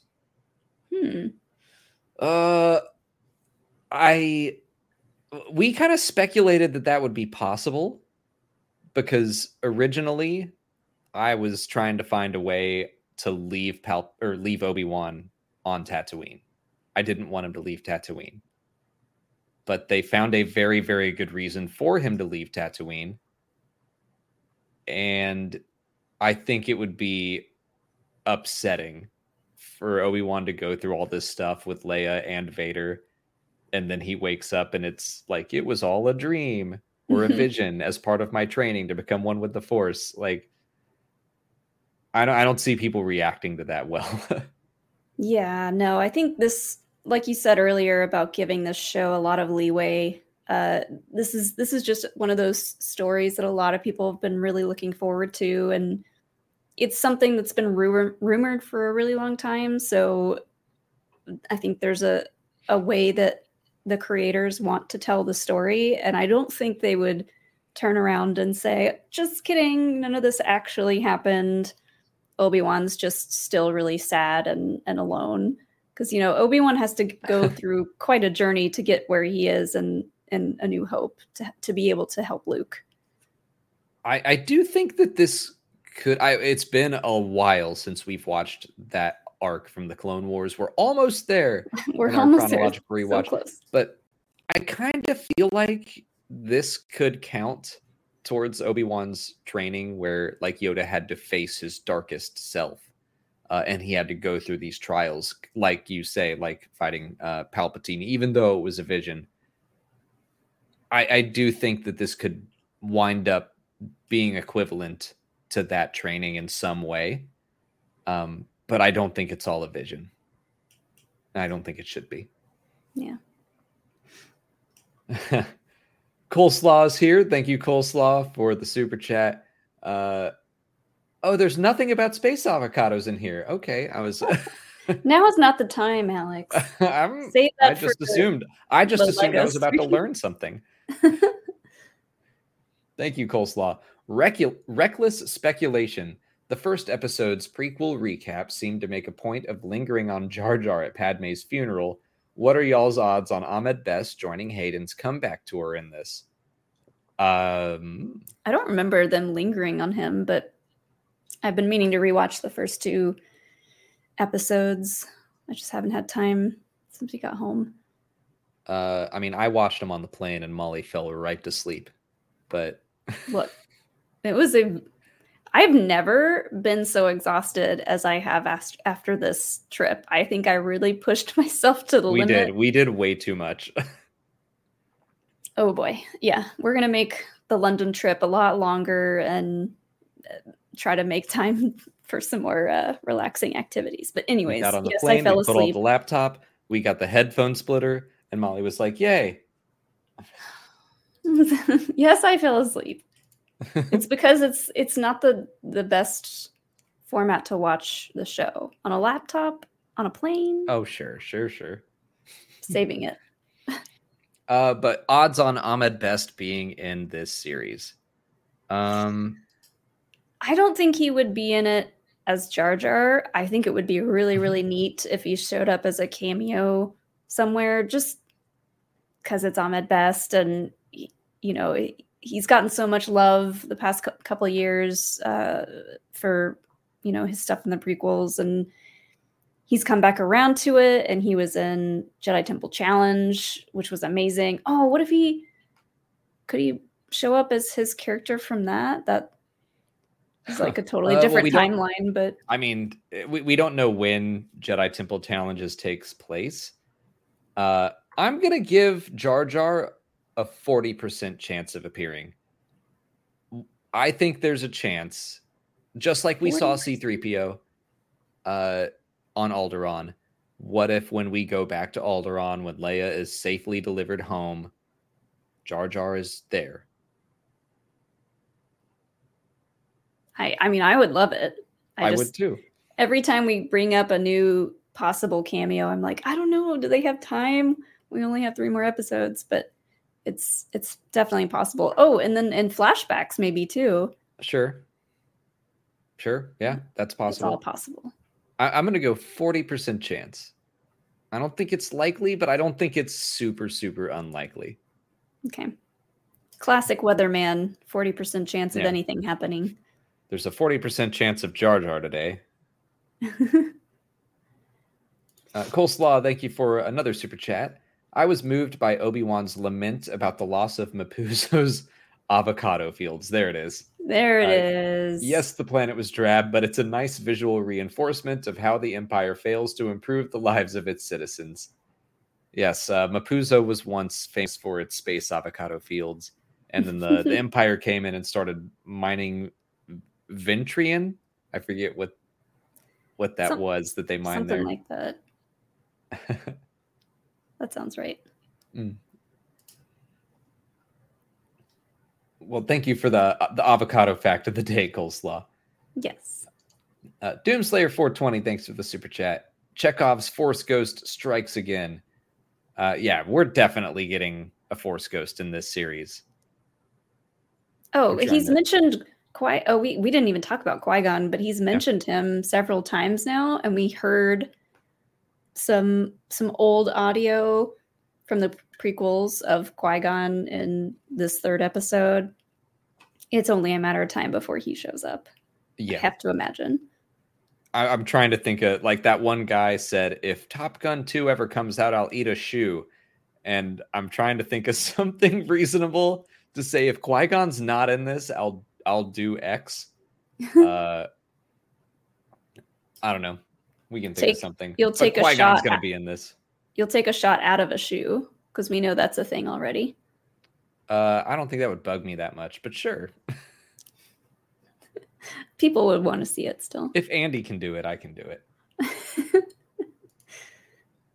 it. Ken Plume, thank you for the next 3 super chats. Dropping 3 episodes in less than a week certainly helps. I'm sad about it. I know. I mean, and like we talked about at the top of this episode, how there's already been 3 episodes, and this is our first live stream that we're doing about it. I was thinking today, I was like, oh, we're back in live stream, weekly live stream season, talking about the shows. And I was like, oh crap, we've only got 3 to talk about. But you know, we're getting fed very well as Star Wars fans. We've got plenty of stuff coming. I don't want to complain. Yeah, I know. It's just the fact that, you know, Obi-Wan is a big deal. And the fact that we're zipping through it so fast. It really But is. it's Maybe okay. we'll do a post-season wrap-up episode, because I've been wanting to do that for the past few shows, just to talk about the whole thing one more time, if we have time. Maybe. I mean, we'll have some time in between Kenobi and Andor, so we'll see. The next one from Ken: predictions for Reva's ultimate fate. This one's tough. She is so similar to so many characters that I'm like, I don't know what to do with her that hasn't been done before. Well, I'm not super worried about it being done before. Have we had a character that's gone to be an Inquisitor or a dark side character that we've seen as a survivor of Order 66? Trilla, second sister. Okay, so other than her, which she didn't have a history with Obi-Wan or Anakin, as far as we know. No. So I think that makes Reva's story a little bit more unique, even though that hasn't been confirmed yet. We think she's got to have some kind of history with these main characters. I think that makes her a lot more unique in this situation. Yeah. I don't know. Like, I'm not worried about her being redeemed, because that it's Star Wars. You know, people are redeemed in Star Wars. That's kind of a thing. I guess if that's the route they take, I don't want her to follow the Trilla route of kind of being redeemed and immediately dying. Mm-hmm. And that's the same for Darth Vader and Ben Solo. Like, if you're gonna redeem her, keep her alive. Let's figure out some. You know what?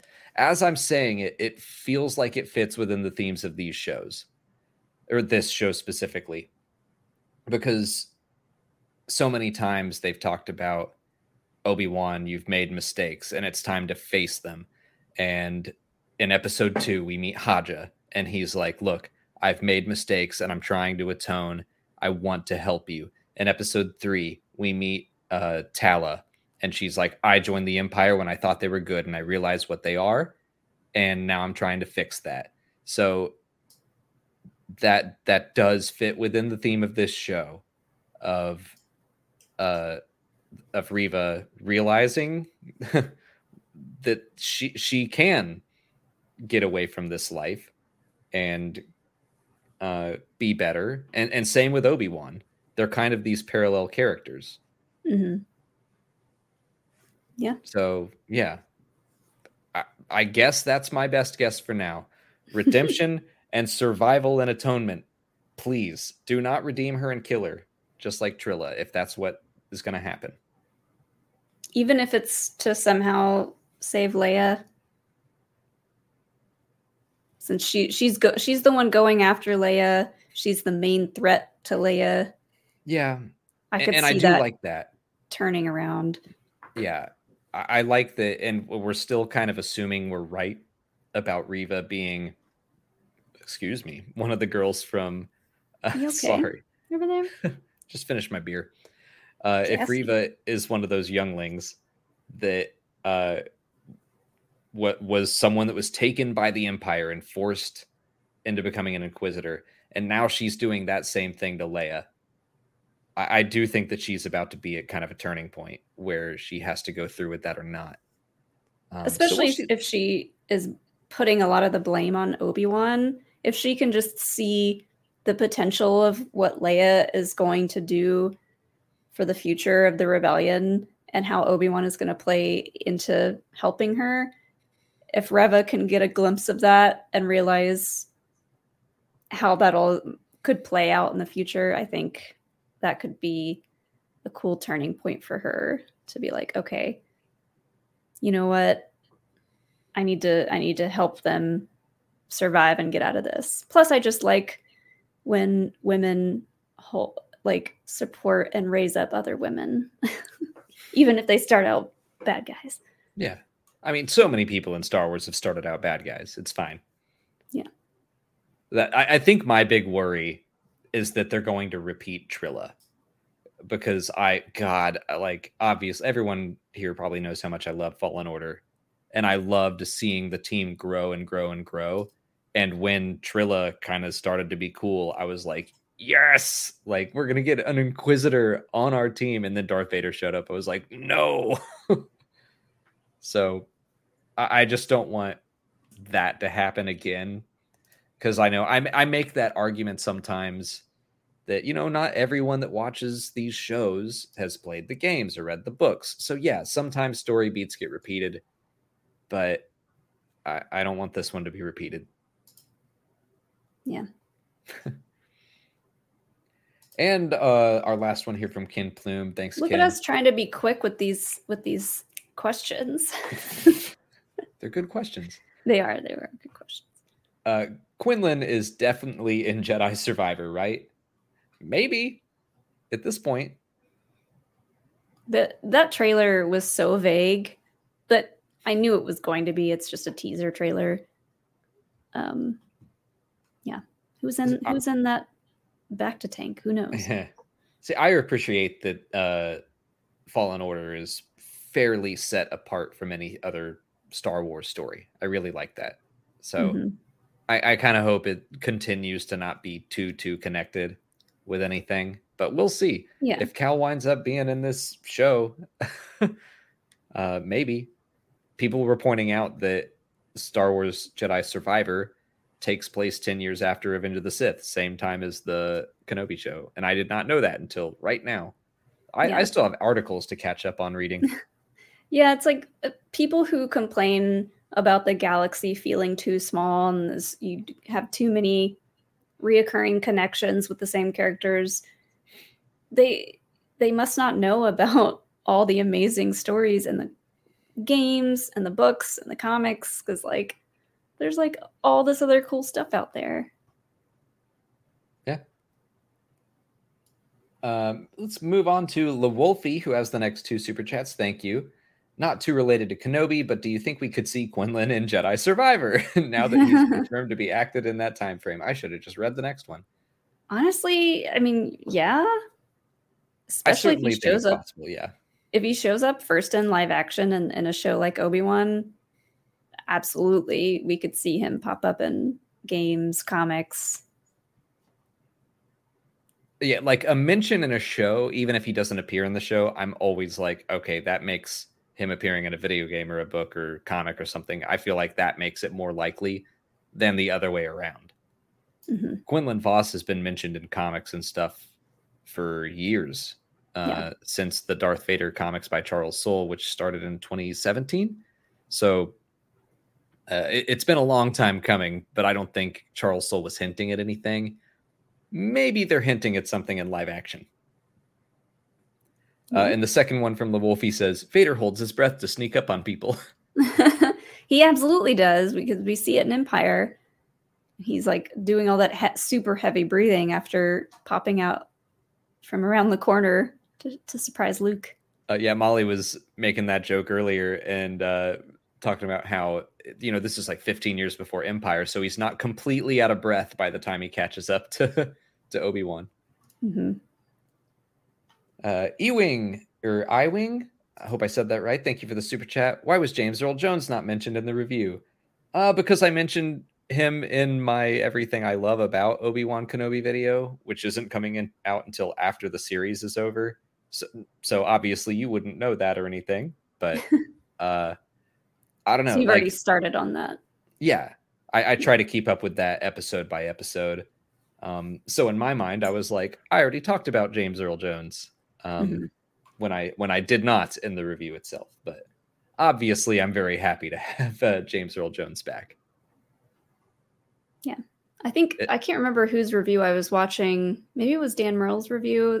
He was saying that he sounded better as Vader in this than he did in Rogue One.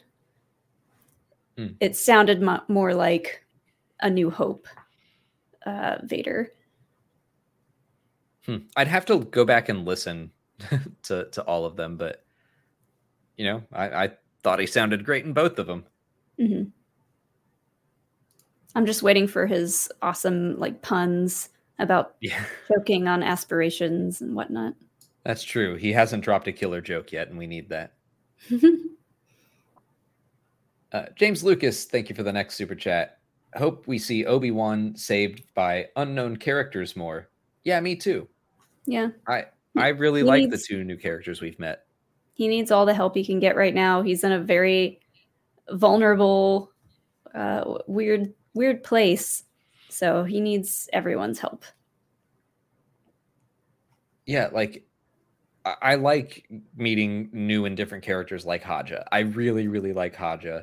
And by the way, they put a Funko Pop out of him today, which I was immediately like, I want that. Looking at it, it doesn't look like he looked in episode 2. So fingers crossed that he pops back up. He seems to be part of this underground network. I really want him to appear again. And I like Tala a lot.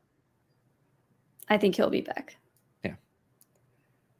Cassia Pidgip, thank you for the super chat.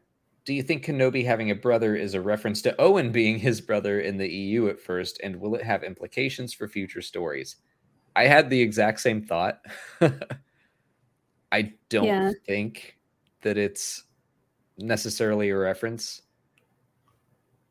It could be a very subtle reference, just to bring up the fact that he maybe had a brother. But the idea of Owen being his brother just does not fit in any way, shape, or form in these new stories. No, not at all. I think Cassia is just saying, is this a fun little nod to back when he had a brother before that was changed by the prequels? Could be. Maybe. I had that thought, but I don't know. It could have implications for future stories. But if it's the case, I don't think that they're hinting towards anything. In this story, I think he was just trying to connect with Leia when Leia was asking about, her real family, and Obi-Wan was just trying to tell her what he remembered about his real family. Mm-hmm. I wonder if because the fact that all he remembered was there being a baby there, and so that maybe that meant he had a sibling. So I wonder if he was saying that to be like, you have a sibling that you might remember. Yeah. Do you remember any babies? Therill Unfiction, thank you for the next 2 super chats. What? Freck, no drawings of the mole guy there? He was None of us drew Freck. Too hard to draw. His little... It is, yeah. Well, part of doing the drawings, it's kind of like a game of, is it Scattergories? Is that what's the game where you try to write words that no one else writes? Maybe Scattergories? Never mind. I don't know. It's like you try to figure out what's the most popular thing going to be. I don't want to draw the most popular thing. Oh, yeah. And so we try to draw something else. Yeah. And the second one is Maul upset Vader beats Obi-Wan there. I do think, I think that's I'm sure if Maul got wind of what happened there, he'd be like. But I also think that I don't know if he's faced Maul at this point, or if Maul has faced Vader at this point, but I do think at some point they fought. I think Maul knows Vader is stronger than he is. Mm-hmm. And so if he heard about this, he'd probably be like, yeah, makes sense. Doesn't mean he's happy about it. Yeah, I think so too. Trill Jen, thank you for the next super chat. Very generous. Thank you, Jen. Trill, I think Riva was waiting for a Jedi to return to the temple to rescue her, but she sees Obi-Wan's message, which crushes her hope. Ooh, when she talks about the Jedi abandoning people, She's projecting her own feelings, opinions. I think you're onto something. I forgot about his message. What if she was hiding and couldn't get to Obi-Wan and Yoda while they came back to the temple? And thought that they were going to go find any potential survivors. Yeah. Like they just came in, didn't look for anyone else, came in, made the message, and left. And Reva was like, I'm right here. That's a good reason for her to be pissed off at Kenobi. It really is. I don't think that's I'm going to keep an eye out for that. I think you might be onto something. That's pretty good. Just another way that the Jedi were so blindsided. They didn't even think that there could have been survivors that they could have gone back for and saved. Yeah. They were too worried about what was happening and getting out. Too concerned about the Sith and ending the Sith. And I mean, that's kind of the story of the Jedi in the Clone Wars, is forgetting about, the people that they had to help. I think that's a good idea. Mm-hmm. Andres Alvarez, thank you for the next one. How petty was Vader to literally drag Kenobi through the fire and to keep bragging, it's your turn to suffer? Oh, yeah. Vader's always been petty and dramatic. I mean, yeah, M said it well. It's Anakin's petulance is seeping through into what Vader is doing now. Yeah. And he's been thinking about doing this to Obi-Wan this entire time. Like, oh, if I ever get the chance, I'm going to drag him through the fires of Mustafar or whatever's close to it. Yeah. I really, really, like I said, I like that scene. I don't like seeing Obi-Wan get burned necessarily, but I like that they've both now gone through something similar, and that we're going to see Obi-Wan come out the other side stronger, I hope, whereas Vader didn't, and seeing how they react to going through the same thing, basically. Mm-hmm. Psychopather, thank you for the next super chat. Ben's been gone for a while. Is the Eopie okay? I assume. I'm sure one of his neighbors is taking care of it. I figure he got Tika to house sit the Jawa. Yeah. Or the Jawa's just going to come and rob him blind. Probably both. Keep the Eopie fed. And I hope break the his Jawa. Decorator. Yeah, I hope the Jawa is like, because they're kind of fickle, and but I hope that they just have a soft spot for animals, and so he's just spoiling it rotten right now. Because I saw this and thought it was hilarious. Well done, Patricio.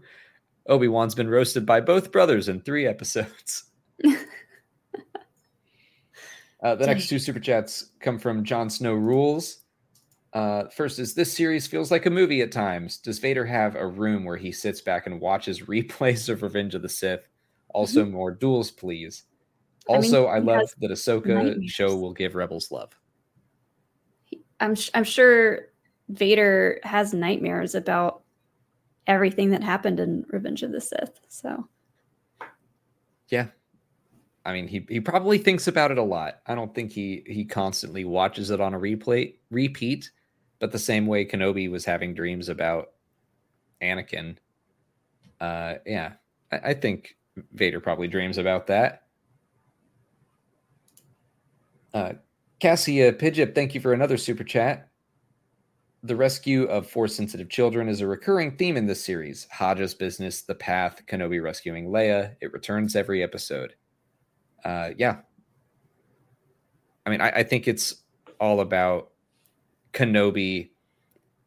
He was hiding behind Luke, like he has his own child to save or protect, but he was using that as a shield and like a reason to not do anything. Be like, oh, well, like Luke really needs me. It's like, no, he's got his uncle and his aunt. Like, Leia needs you now. And Bail straight up called him out on it too. Yeah. Like, she is just as important, and she is actively in danger. Luke is pretending to pod race on his house. Like, he'll be fine. Yeah, she does so much more active work being in the Senate, being a senator, being a part of the rebellion for so long before Luke even gets involved. So she's more important. It is interesting, though, that at this point in time, they've specified that like they don't let her leave the planet. And I wonder if we're going to see that change. Because Leia seems just as overprotected as Luke does at this moment. But we know that eventually, she becomes part of the Senate and she is part of the junior legislative program and all that stuff. So eventually Breha and Bail back off and stop helicopter parenting. And she will get to go out into the galaxy, whereas Luke doesn't really. But it's interesting that they're in the same boat right now. I think if Obi-Wan gets the chance, he'll tell Bail, like, she did great out on the road and talking to people, and she can absolutely read people really well. And maybe after that, they'll loosen the reins a little bit. I think so.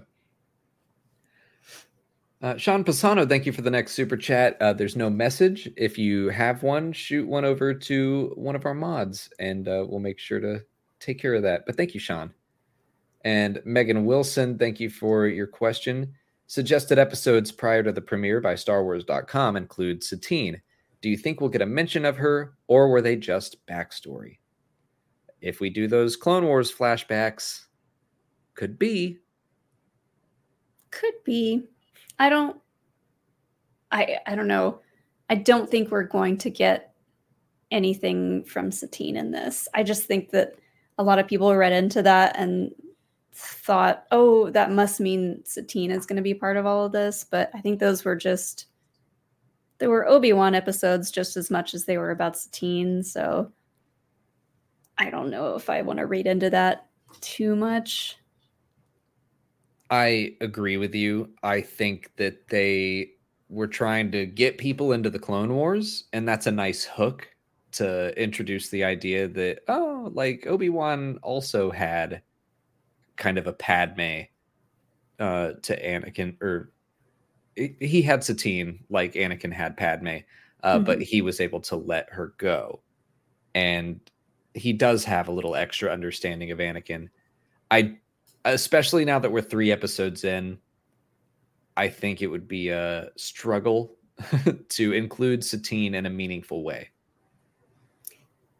Yeah, because like I don't want this to come off as like flippant, but like the only woman that matters in Obi-Wan's life right now is Leia. that is kind of the center of his universe right now. So we could absolutely see flashes of Satine as a flashback while he's healing, but I just don't think we have time to cover that story right now. It's all about his history with Anakin, how that's going to play out in the next 3 episodes, and how he's going to help Leia get back to Alderaan.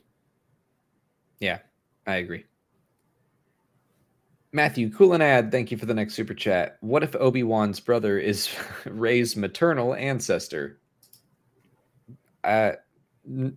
No. Why? I don't like. Obi-Wan's brother is too connected. Too much. we already know Rey's DNA connections. I don't think we're gonna get any more convoluted than the Palpatine stuff. Yeah, it's already a mess. I don't need to add Kenobis into the mix. Let's keep someone sacred and separate from Palpatine, shall we? Yeah.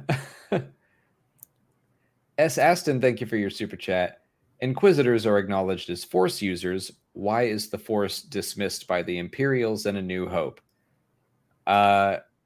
Just because it's an actual thing doesn't mean people always respect it.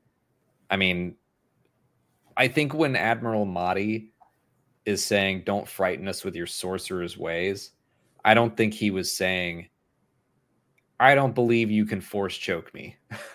I don't think he was trying to do that so much as say the Death Star is bigger.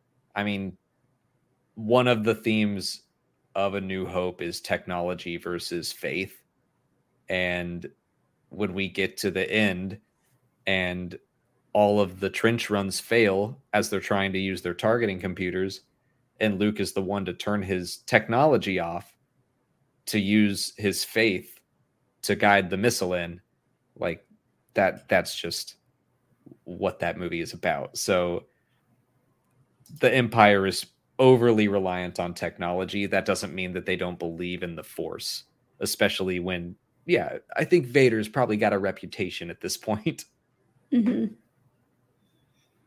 Plus, by the time of A New Hope, just all the Imperials are set up to look so pompous and sure of themselves and sure of their achievements that by that time, the only Force user they know is Vader, and they know who Vader's boss is, and it's Palpatine. So they're just like, he's nothing to worry about. The Force is nothing anymore.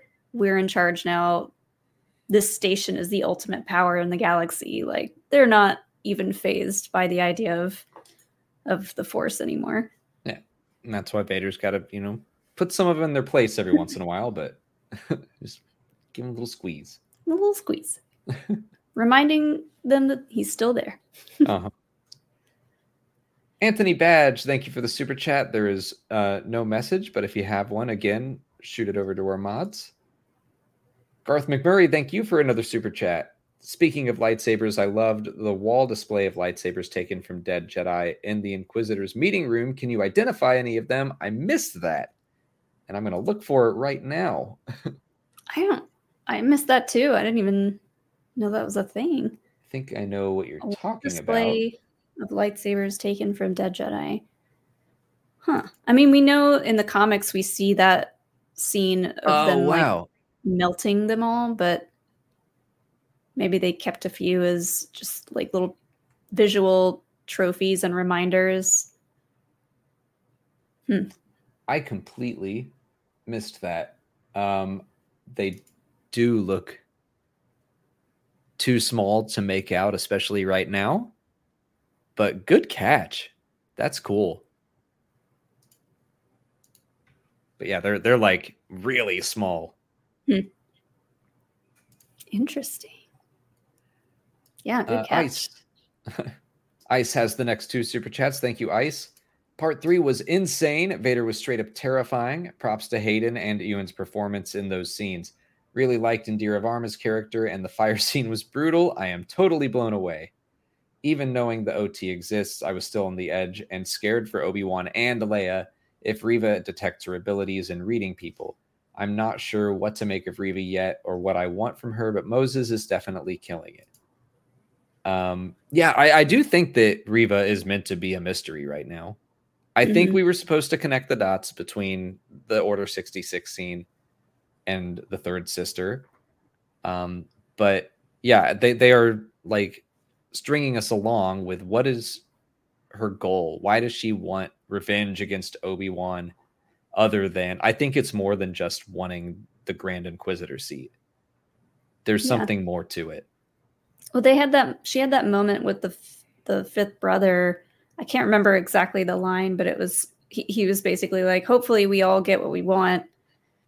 And she was like, deserve. Or what you deserve, yeah. And she kind of like echoed that and had a little moment to herself. So there's definitely more on her plate than we know about. And hopefully we find out soon. It was in the first episode that the fifth brother said something like, "What are you after?" And she says, "What I'm owed." So, like, to me, that's revenge. There's something personal going on with Obi-Wan that we just don't know about yet, and I am intrigued by that. I also liked Indira Varma's character. Yeah, I agree with everything you said.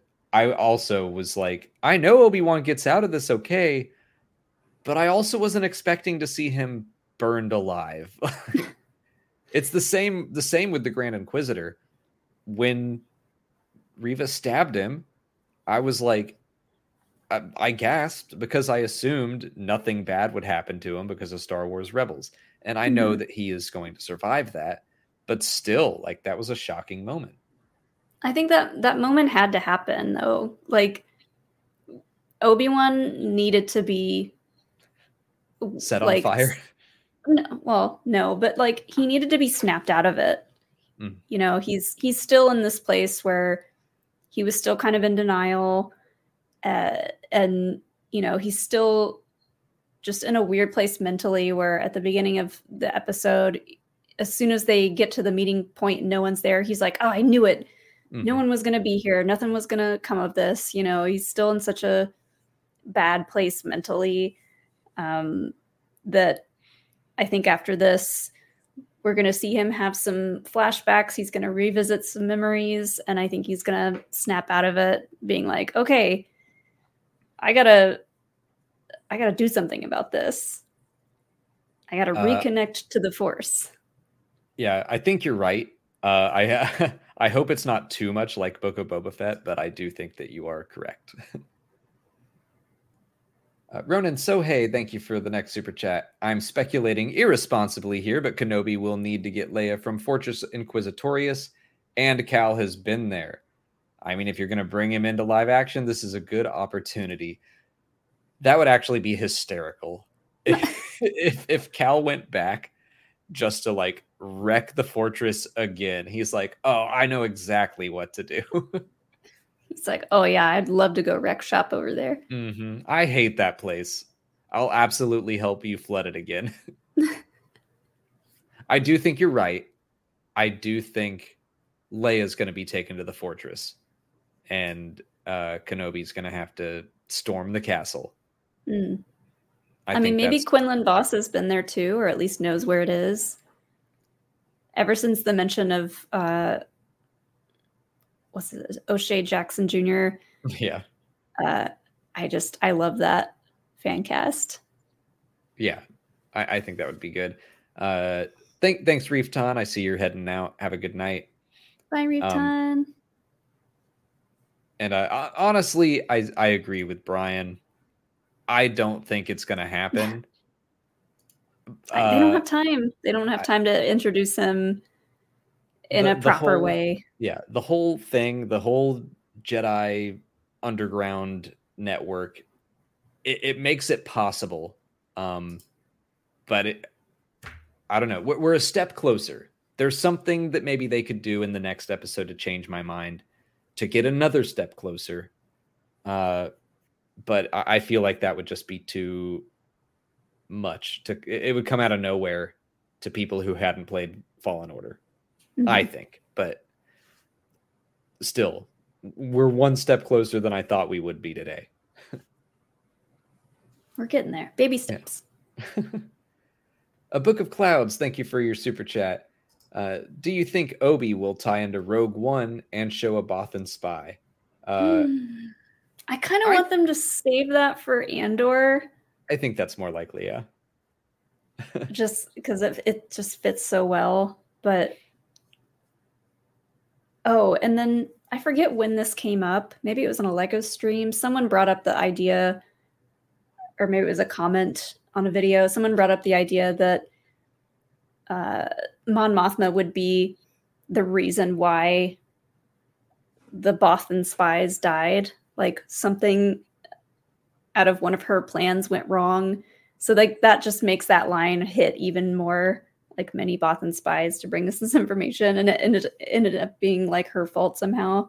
But that's way later in the timeline. That's like Return of the Jedi era. Yeah, but still. Just talking about Bothan spies. Just Bothans. I do think if they're going to do Bothans, I think they should save them for Andor. I agree.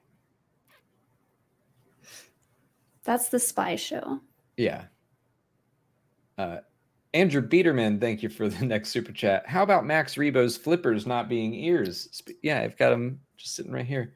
What Phil Tippett confirmed at Star Wars Celebration that I guess we need to do this version of Max where he has no arms and legs, but his ears are flippers. So I guess they're an aquatic species, or they're supposed to be. Whatever. Yeah. He's already the weirdest creature in the galaxy. So sure, his ears are flippers now. I'm in. Maybe that means his butt cheeks are actually ears? Something like that. Sure, he's got a ear somewhere. Which I want to bring up real quick. Crackgate. Max Rebo didn't have a butt crack at the Mandalorian experience where we got to see all the like actual props that they used, and they got rid of his butt crack, and I don't appreciate that. Release the crack. Yeah. Where's the butt crack, Lucasfilm? Where is it? Where's the butt crack? They're censoring Max. All right, things are getting weird. We should wrap up soon. We only got a couple more questions. This is the time of the stream where we start to lose our minds. Maddie Gunner, thank you for the super chat. Just you guys are the best. And an apple and a martini glass. Hey. Thank you. Apple teeny, easy on the teeny. Thank you, Maddie. Robert Bush, thank you for the next super chat. You guys coming to London to see us UK fans in 2023? That's the plan. That's if we can find a place to stay, because apparently hotels are already booking up, and it's Easter weekend. So if we can find a place to stay, then yeah, sure. Yeah, but we're planning on going. Yes. Mm-hmm.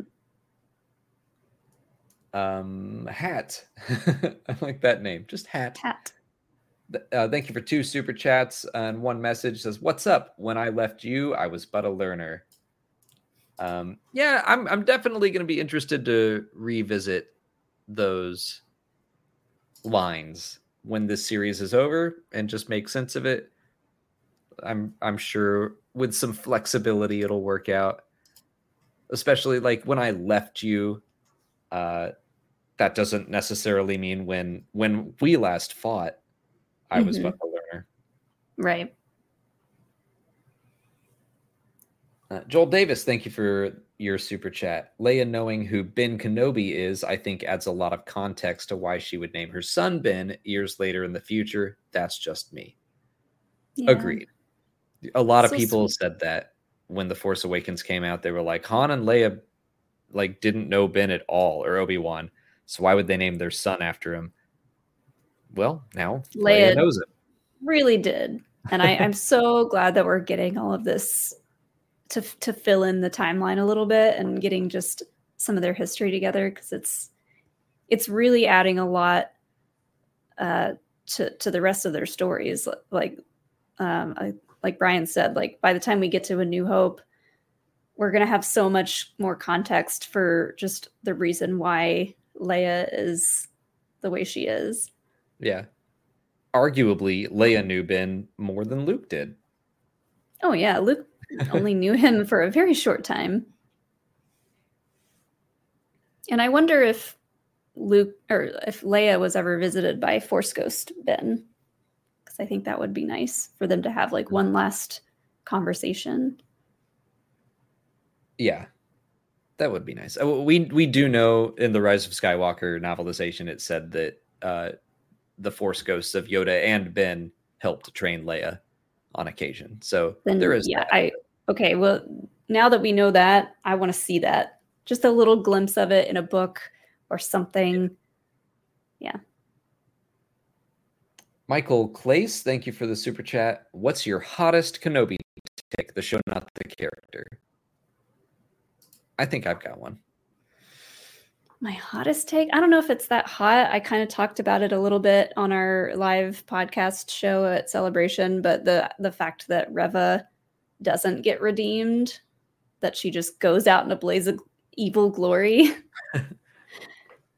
Maybe. I don't. It's not really that I hope that is the case. It's just I am a sucker for bad, evil characters, and despite, I know a lot of people think, oh, it's Star Wars, everyone who's bad can be redeemed and will be.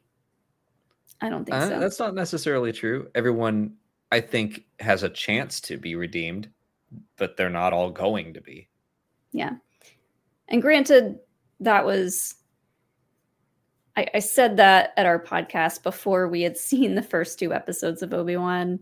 So like now I might be changing my mind a little bit about Reva, but I still think there's potential for her to just go full out evil Sith. I think that is fully on the table. Yeah. I think my hottest take was that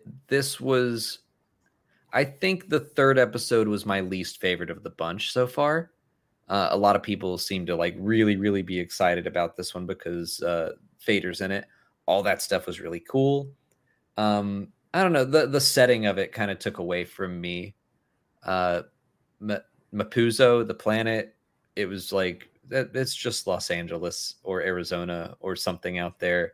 It felt like the episode The Tragedy from The Mandalorian, where it's like, okay, they just like walked up into some hills and filmed, and then they went over to a quarry and they filmed. And I think coming off of the heels of episode 2 with Dayu looked really cool. I liked that place a lot. And I think it just really, really stood out to me. And it kind of took me out of the episode a little bit. So I think I would have liked Obi-Wan and Vader's first confrontation in 10 years to have taken place anywhere else. Yeah, there's something about the nighttime scenes there. It reminded me of one of the Book of Boba Fett scenes where him and Fennec are out in the desert at night, and to me it looked like the volume. Like I feel like I could see the volume in some of those shots. I don't know. Sean Pisano, thank you for another super chat. What if Reva saw her youngling friends killed by Anakin, and this is a plot to get close to him for revenge? Maybe. Could be. I guess we would just need a reason for her to have survived, which I think we're going to see. I do think we're going to get more of that Order 66 scene. Yeah. I do like, I go from both extremes with Reva. Like I could see her staying bad, getting worse onto the dark side, but I could also see this all being like a weird ploy to get to Vader for revenge. Be an interesting twist. Yeah. Moses Ingram is playing the character so well at being very mysterious that at this point, who knows? That's very true, because I'm just like, what are you after? And at first I was like, oh, she just wants the Grand Inquisitor seat, like Vader said today. And I'm like, I don't think that's it. If you go back and look at the other episodes and what she says. So yeah, she definitely has me on the hook where I'm like, what are you after in the long run? Yeah. Big Lou's Clubhouse, thank you for the super chat. Obi-Wan does have a brother named Obi too. He became a pilot for the Royal Navy. Ewan's brother's call sign. I have heard about that. That in real life, yeah, Ewan McGregor's real life brother, his call sign is Obi too. Really? Yeah, that's all true. Oh, cool. Or at least I read it on the internet, so it must be true, yeah?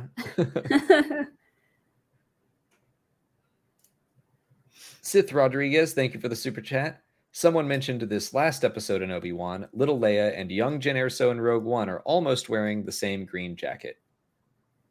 That's probably just like a brand name that gets thrown around the galaxy. Mm-hmm. Yeah. There's not a lot of choices. There's not like Gap kids out there for little kids in space. I do like that Leia was like, I'm getting these gloves. I don't care what you say. Yeah, I'm just going to put them on and you're going to give me my gloves. They're on. They're not coming off. They're mine now. I love their interactions together. You don't need the gloves. And the gloves. Sass. Yeah. The pure sass that is coming out of little baby Leia is so cute. And it just, I want to watch all of the Leia content over again after watching this series, just so I can appreciate it more. You're my daughter. We're from Tall. Granddaughter, maybe. And the way in this episode where she's like, wait, I can't talk, or I just don't like to talk. Like, what is my character backstory here? Let me get in the mood. And then she just like ignores all of that. Yeah, I did. I can't talk, or I don't talk, or don't want to talk. You don't talk. That's it. She's like, cool. Anyways, hi. Mecha Mike, thanks for the super chat. Vader was like, let's fight. And then Obi-Wan runs. Yeah, a lot of running in this episode from Obi-Wan, which is frustrating, but also I'm happy it's happening. Only because I know that when he finally does like become the Jedi that we know he is, and he's going to like stand and fight, and he's going to ignite his lightsaber out of courage and not fear, I think it's going to be a great moment. But it's because we've seen him just like, I assume / hope this will be his lowest moment, where he's just straight up terrified.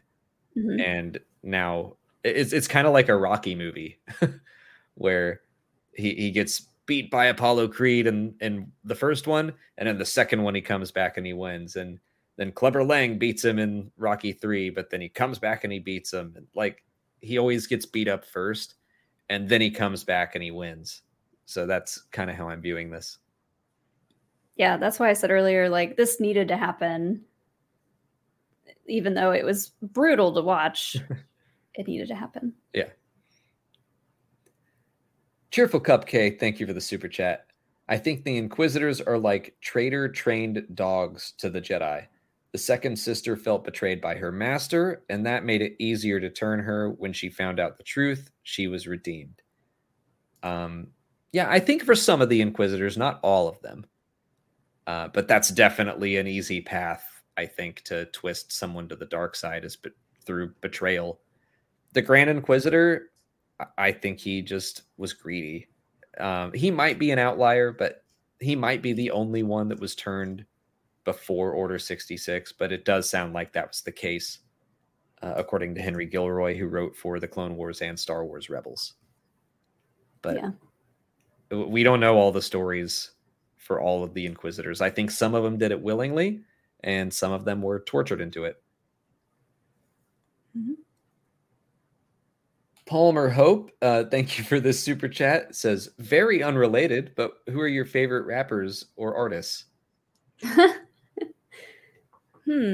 I've still got Motion City Soundtrack on the mind. That's not a rapper at all, but going to Mos Eisley at Star Wars Celebration was so much fun.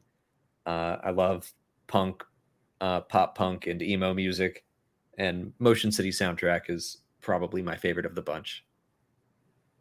It's no secret that I love Lady Gaga and Michael Jackson. Those are two of my very favorite artists. Rappers, there's a lot. I was really into Eminem for a really long time. Like, I remember listening to his first few albums in like middle school and high school. More recently, I love Cardi B and Megan Thee Stallion. Like, they're really, really amazing artists too. So just to name a few. Oh, and Post Malone, because we just watched his I like Post Malone a lot. Hot Ones episode last night. He's hilarious, and he just seems like the coolest, like nicest dude to hang out with. I want to play beer pong with him.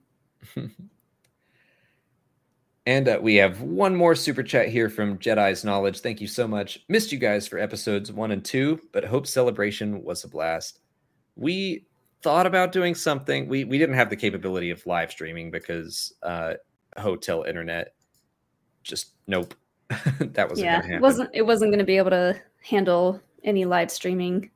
We thought about doing just like a recorded discussion, but we were too tired. So yeah, Celebration was a blast, but it was exhausting.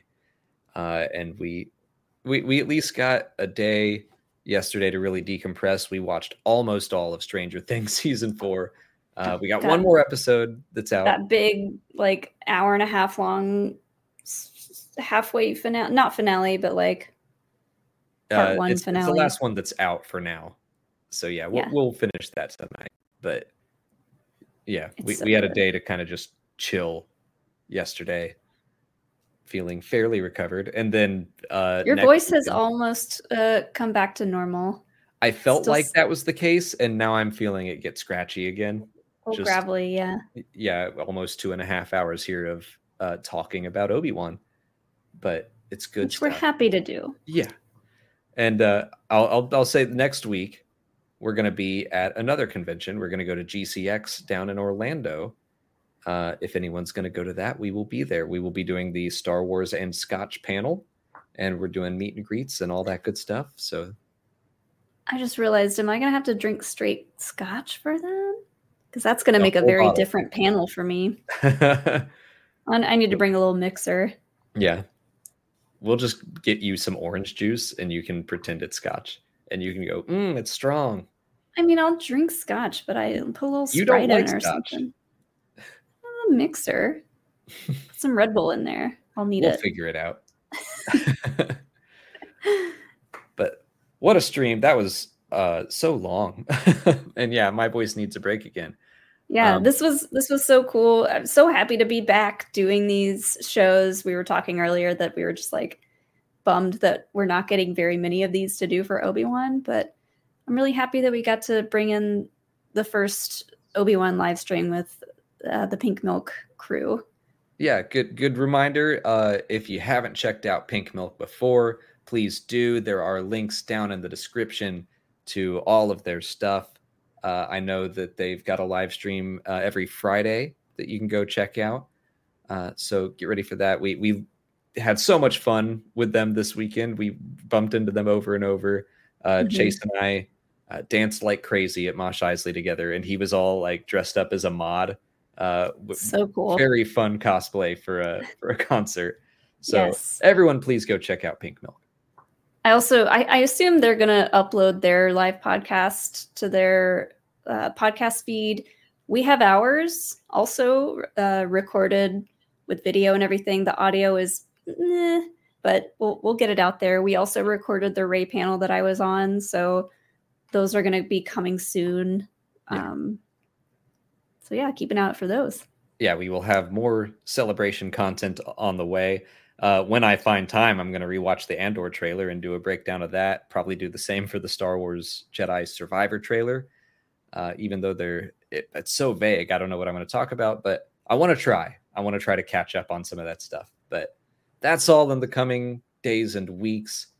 We're going to wrap up for today. So thank you all for hanging out and watching. Thank you, everyone who sent in super chats and for supporting us on the channel here. Do you have anything else to say, Molly? Just thank you again to everyone. We talked about it a little bit in our thank you video on the channel. Just we couldn't have done any of the stuff that we did at panels at Celebration without friends and help from fans that were just willing to help us out and get us into those panels, which was really, really cool. And Celebration this year was crazier and so different than any of the other ones that we've been to, but in a good way. Like, we got to see so many people and talk to so many cool fans that told us so many sweet, sweet things about how the channel helped them through tough times and through, the pandemic and everything. So just thanks to everyone who came and talked to us. It meant a lot. Yeah, it really did. It is such a huge positive boost every time we go to Celebration, and it just like fills our hearts up in ways that it's hard to describe. So thank you to everyone who said hi to us and said nice things to us. We can't wait for London, but that's 10 months away. So we're going to focus on Obi-Wan in the coming weeks. We're going to sleep for 10 months and then we'll try. Get back. Well, thank you all so much for watching again today, and may the Force be with you.